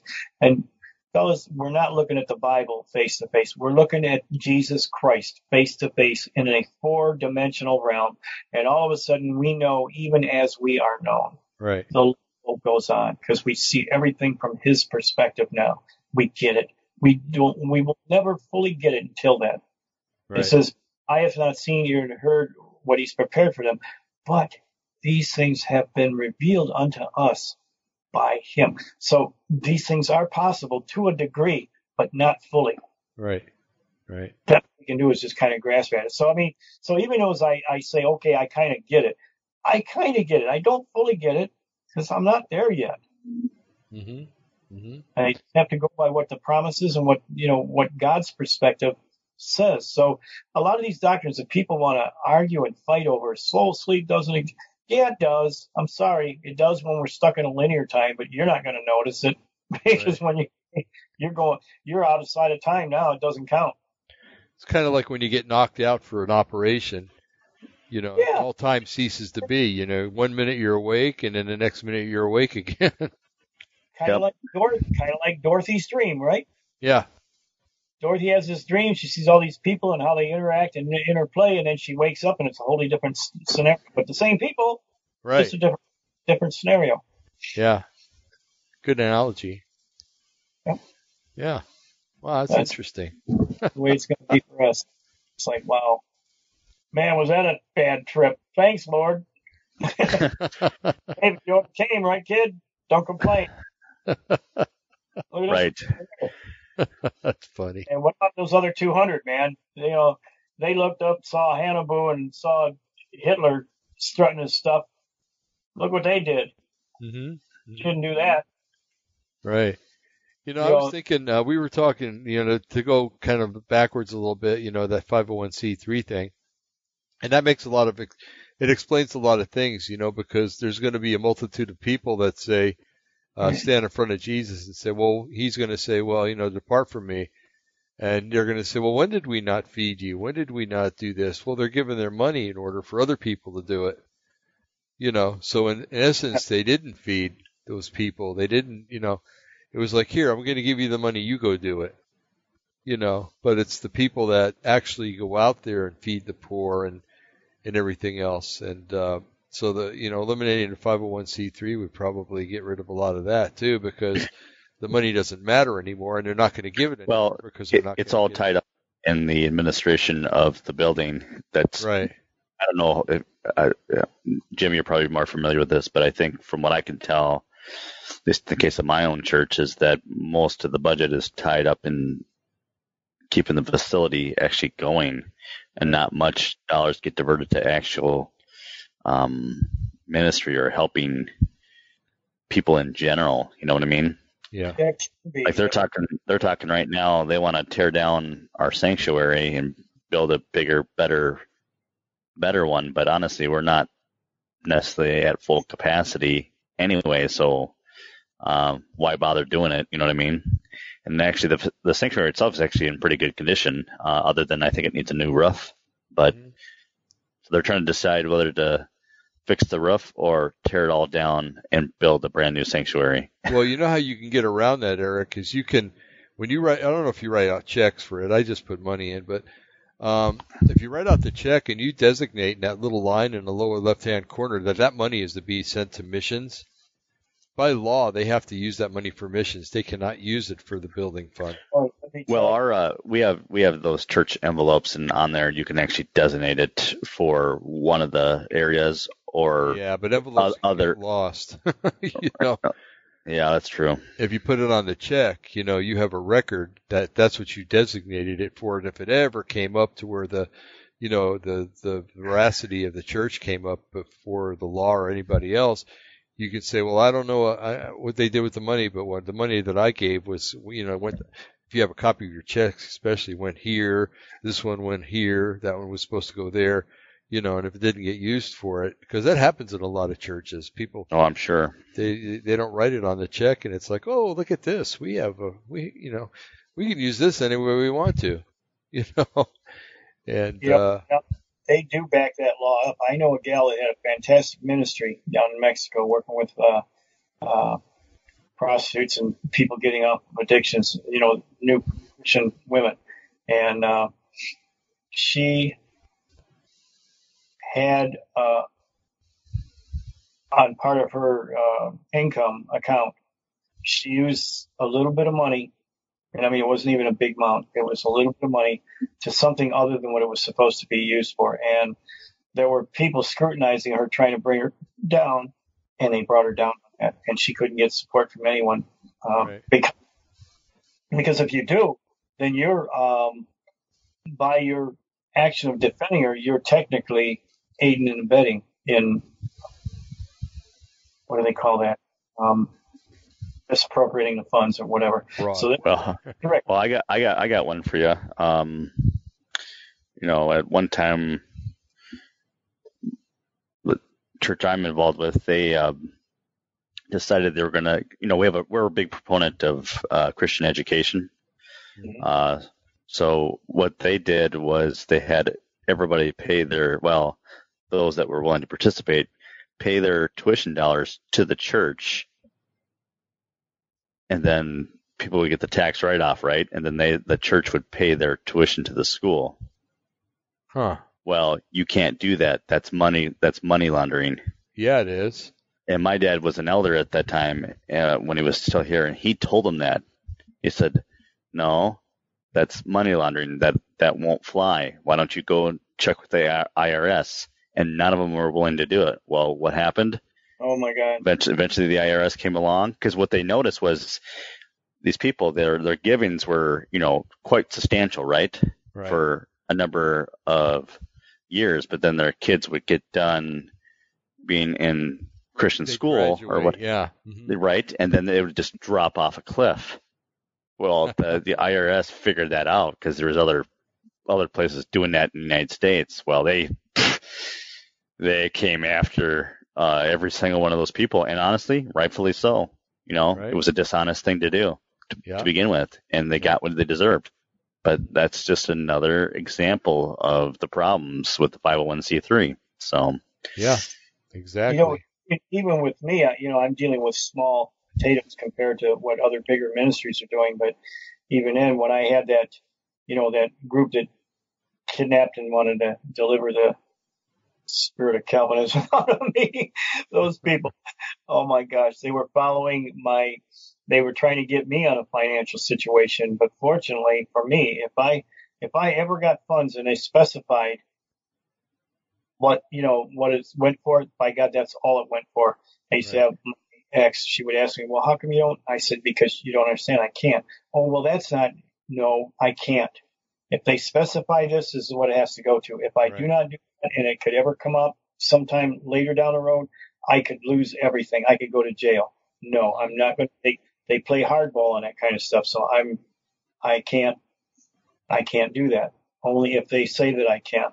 So, I mean, for me, I misunderstood it. If they don't say anything, okay, I guess I could do the soupy shuffle sail and figure that I can just do whatever I want with it. I don't look at it that way. They dedicated it for the ministry, so it has to go for the ministry, not for any personal expense. Now, sometimes people make a donation, they'll say, for ministry or for any personal needs too, because they understood that sometimes the personal needs are actually enhancing ministry. So that's only the time that I would ever do that. I keep two separate accounts. That way everything is clearly on the books one way or the other. Right. And I mean, and the laws are getting more and more restrictive. I can't even use the word, even though I've had 40 some years of counseling experience, I can't use the word counseling now. Mm-hmm. Because I could be sued for practicing without a license. Yeah. Because I'm not a licensed counselor. I haven't gone through a 4-year degree in counseling.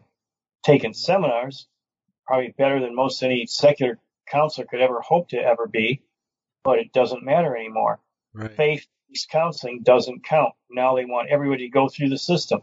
How did that ever happen? That was a touch-me-not freedom of religion before, but now they've found ways to get around that. So I think you still can do that if you call it biblical counseling.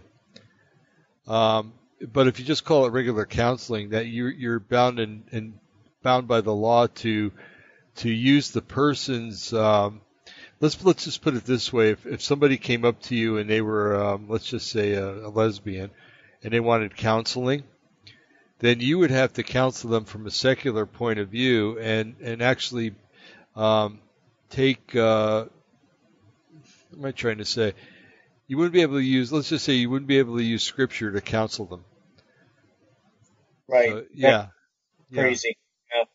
So yeah, because you're under a license that's a secular license, so you have to try to make them feel better about themselves and their condition by justifying themselves and their condition.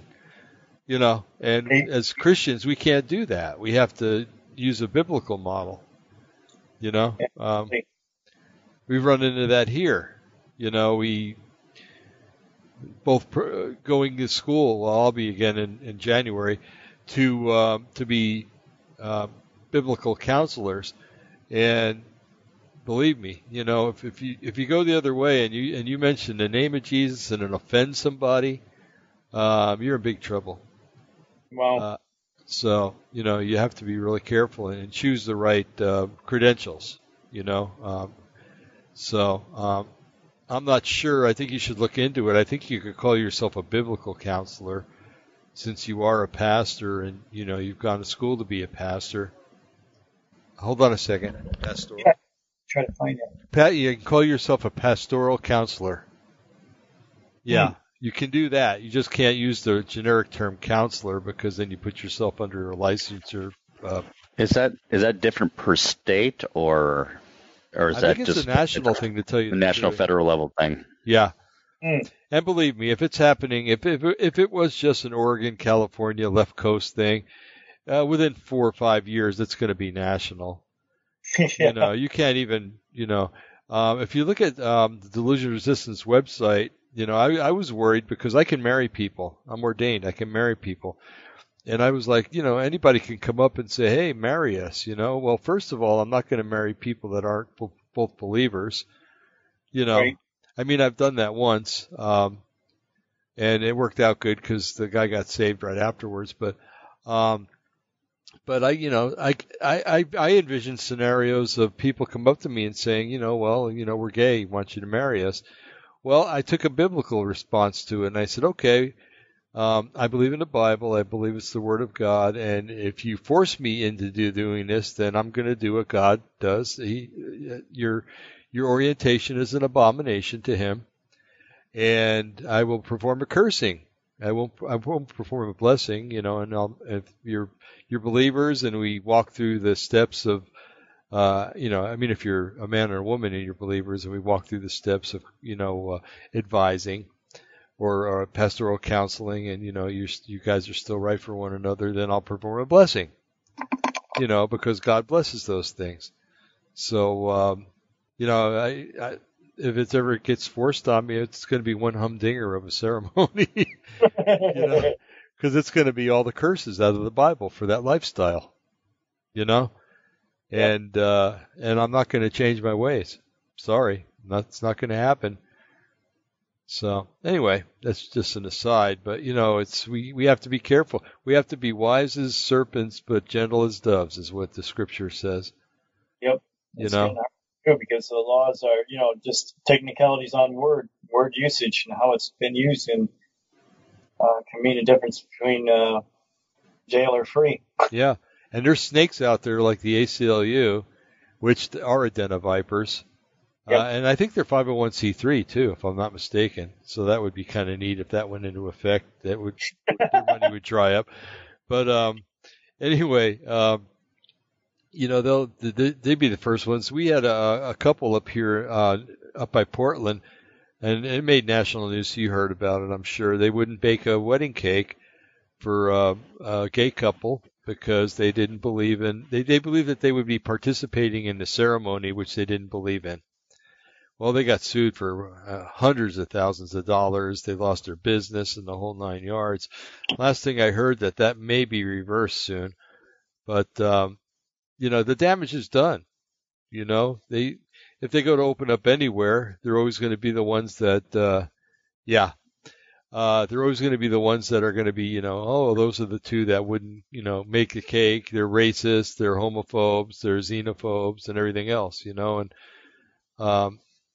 so it's the damage is done. So even if they did win a lawsuit against or have the decision reversed, it's still, they're marked people. But I'm bound and determined not to let that happen. So as far as I'm concerned, everybody that I've wanted to see married and stuff like that is married, and I'm mostly out of the business. Let's put it that way, and I'll just close down shop too. That's another way to do it if something like that happens. I'm out of the business. Sorry, closed. I'm just amazed at how many. I don't know if you've noticed this. I've noticed this trend that a lot of bridal shops are closing, a lot of jewelry, like wedding rings and stuff. Businesses, right. Chains, even local mom pop ones are closing. Yeah. I don't know if you've noticed that. There's a big thing going on right now. Well, obviously the younger generation is not getting married. That's part of it, I think. I think the other part of it is I think too much damage has been done to marriage in general, especially with men involved. Right.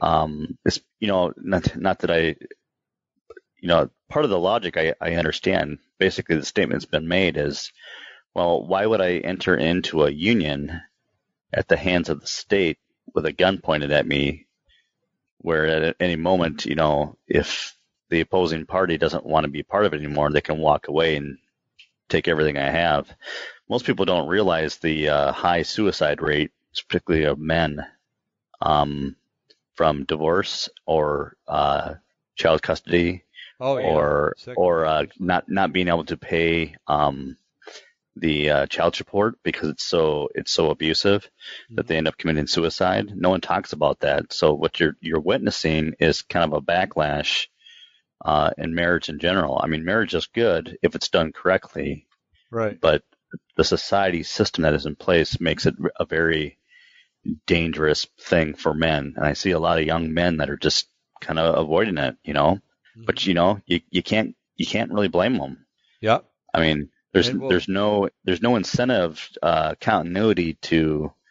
And again, for audience, I'm not necessarily I'm going after women. It's just the system that is in place is very, very dangerous. It is. And another fact that a lot of people don't know, and believe me, I endorse marriage, and I think that you shouldn't be living together unless you're married. Yep. But I agree. If you get married, technically the state owns your children. Yeah. So, and I always brought up this question, like, to get married, do you have to technically, from a biblical standpoint, do it in the guides of a marriage certificate with the state? Right. I always wondered that, if it was done outside of the state within a church, an ordained minister, is that good enough in the eyes of God? I think it's good enough in the eyes of God. Right. As a matter of fact, when I was married to my first wife, we couldn't get married in the States for the first 3 months because that was a red flag. The government was like, oh, well, you're bringing somebody in from another country and, she's going to marry you, you're going to get divorced and then she's going to be here, bada bing, bada boom. So technically you had to wait 3 months. So, and there's no way we were going to live together, right. in sin, that I consider it, for 3 months. And so what we did is we had a ceremony. We talked to her pastor down there, into marrying us just in a ceremony. Yep. And that way we felt we were right in front of the eyes of the Lord. And, we could live well, should we choose to live together, we could. But what happened was, I'm trying to remember how this went. It's been a while now. I think that she lived with some friends or something. No. We lived in the same apartment. That's right. And then when the 3 months was up, then we got married. The civil ceremony, where you have to sign all the paperwork and everything, so you get a certificate and the whole 9 yards. But a lot has changed since then, because now they have domestic partners and the whole 9 yards, and while I don't agree with that terminology, a person, I think, could probably just have a ceremony in a church without all the paperwork and still have all the rights and privileges that a married couple has. But I do think that it needs to be done. It's a ceremony that needs to be performed, of course, because of shacking up together. I just we Jim and I knew a couple that they called it an Adam and Eve marriage. Well, Adam and Eve never had a wedding, so we didn't. We don't have to, And bowing to pressure, after a while, they finally decided to have a ceremony in a church. And so it's but the whole Adam and Eve thing is a farce, and but anyway, I do think it's important to do, and that God has to be the one that ties the knot, so to speak. Yeah. So, but I had my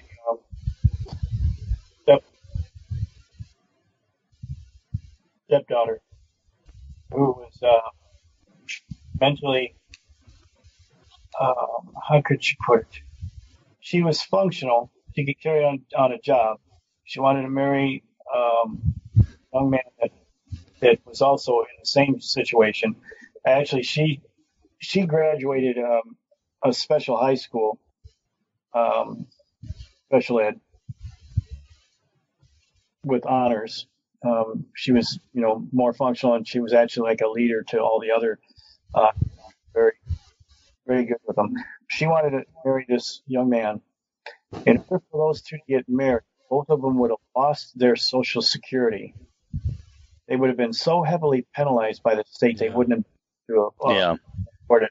Because it was SSDI, right? Right. So I prayed, and I said, okay, here's what I can do for you guys. You both love Jesus. You both love each other. We are going to make a marriage. It's going to be honored in the eyes of God, but it's not going to be known by the state. Are you willing? Do you trust each other to love each other? And if I marry you, you're made with God, not with the state, not with the government, with God. If you're willing to do that, I'm willing to marry you. Mm-hmm. But you got to know that this is a bond that goes to God, not by man's standards. And they were willing to do it, so I did it. I did it with no guilt. Sometimes the laws of man can be overruled by the laws of God, and you don't need, I don't think you need lightning bolts from heaven to know what the right choice was in this matter.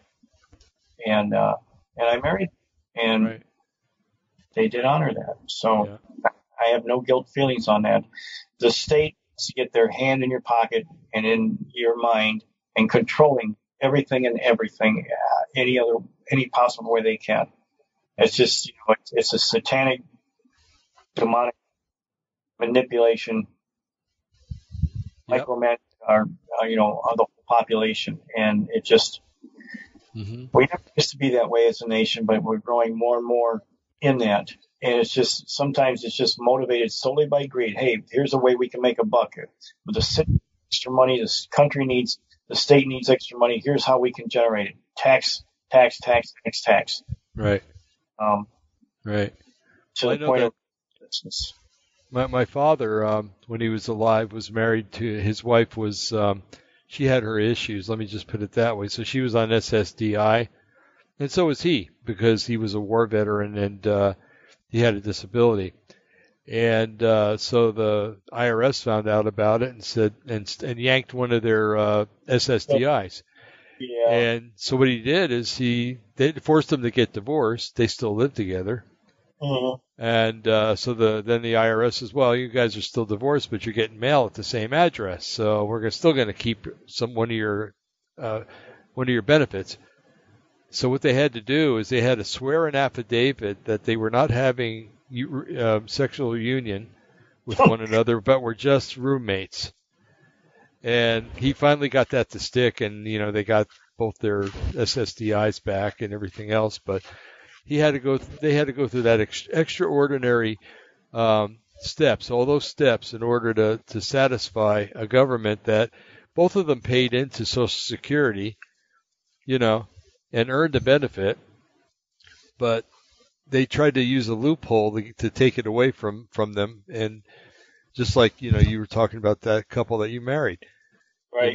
and I'm telling you, it's criminal. It really is. But if you come to this country and you run across the border and say, and claim, oh, I'm claiming sanctuary, well, you'll get Social Security if you're an older person. You'll get free medical, the whole 9 yards. And I think that was upsetting so many people these days that it's going to lead to a revolution. It really is. You're right. It will. Yeah. So, hey, you sent me a message before that it's getting kind of late, so maybe. Yeah, I gotta be at work. I gotta help my son 6 o'clock in the morning. It comes early, Right. so. All right. Okay. Well, we had a good show tonight. It was really neat because we've done this before and had nothing, and we just started talking, and the Lord is always faithful to just bring about subject matter and everything else, and I think we had a very insightful and very enlightening conversation tonight. And Eric, I thank you for your Q report. I really appreciate you keeping up on that stuff because I just can't. I don't have the time. And I know you're a busy guy too, but and I know Jim doesn't have the time either. So anyway, guys, I want to thank you. I think it was a great show tonight, and we will. We'll see each other, I guess, next Monday. And we'll be making plans, folks, because during the holidays, the show might fall on a certain day or whatever. I don't know. I haven't looked at a calendar. Or people might have, Eric might go visit family, or Jim might go visit family, or I might, or whoever, So we may be short a person, or just put a show off for a week or so, and we'll let you know in advance if that's going to happen. So. Well, guys, I want to thank you. I've had a good time with you tonight, and I just pray for you guys and your families, and that you have a blessed week until we meet again on Monday. Amen. God bless you guys. All right. God bless. Okay. Good night, y'all. Good night.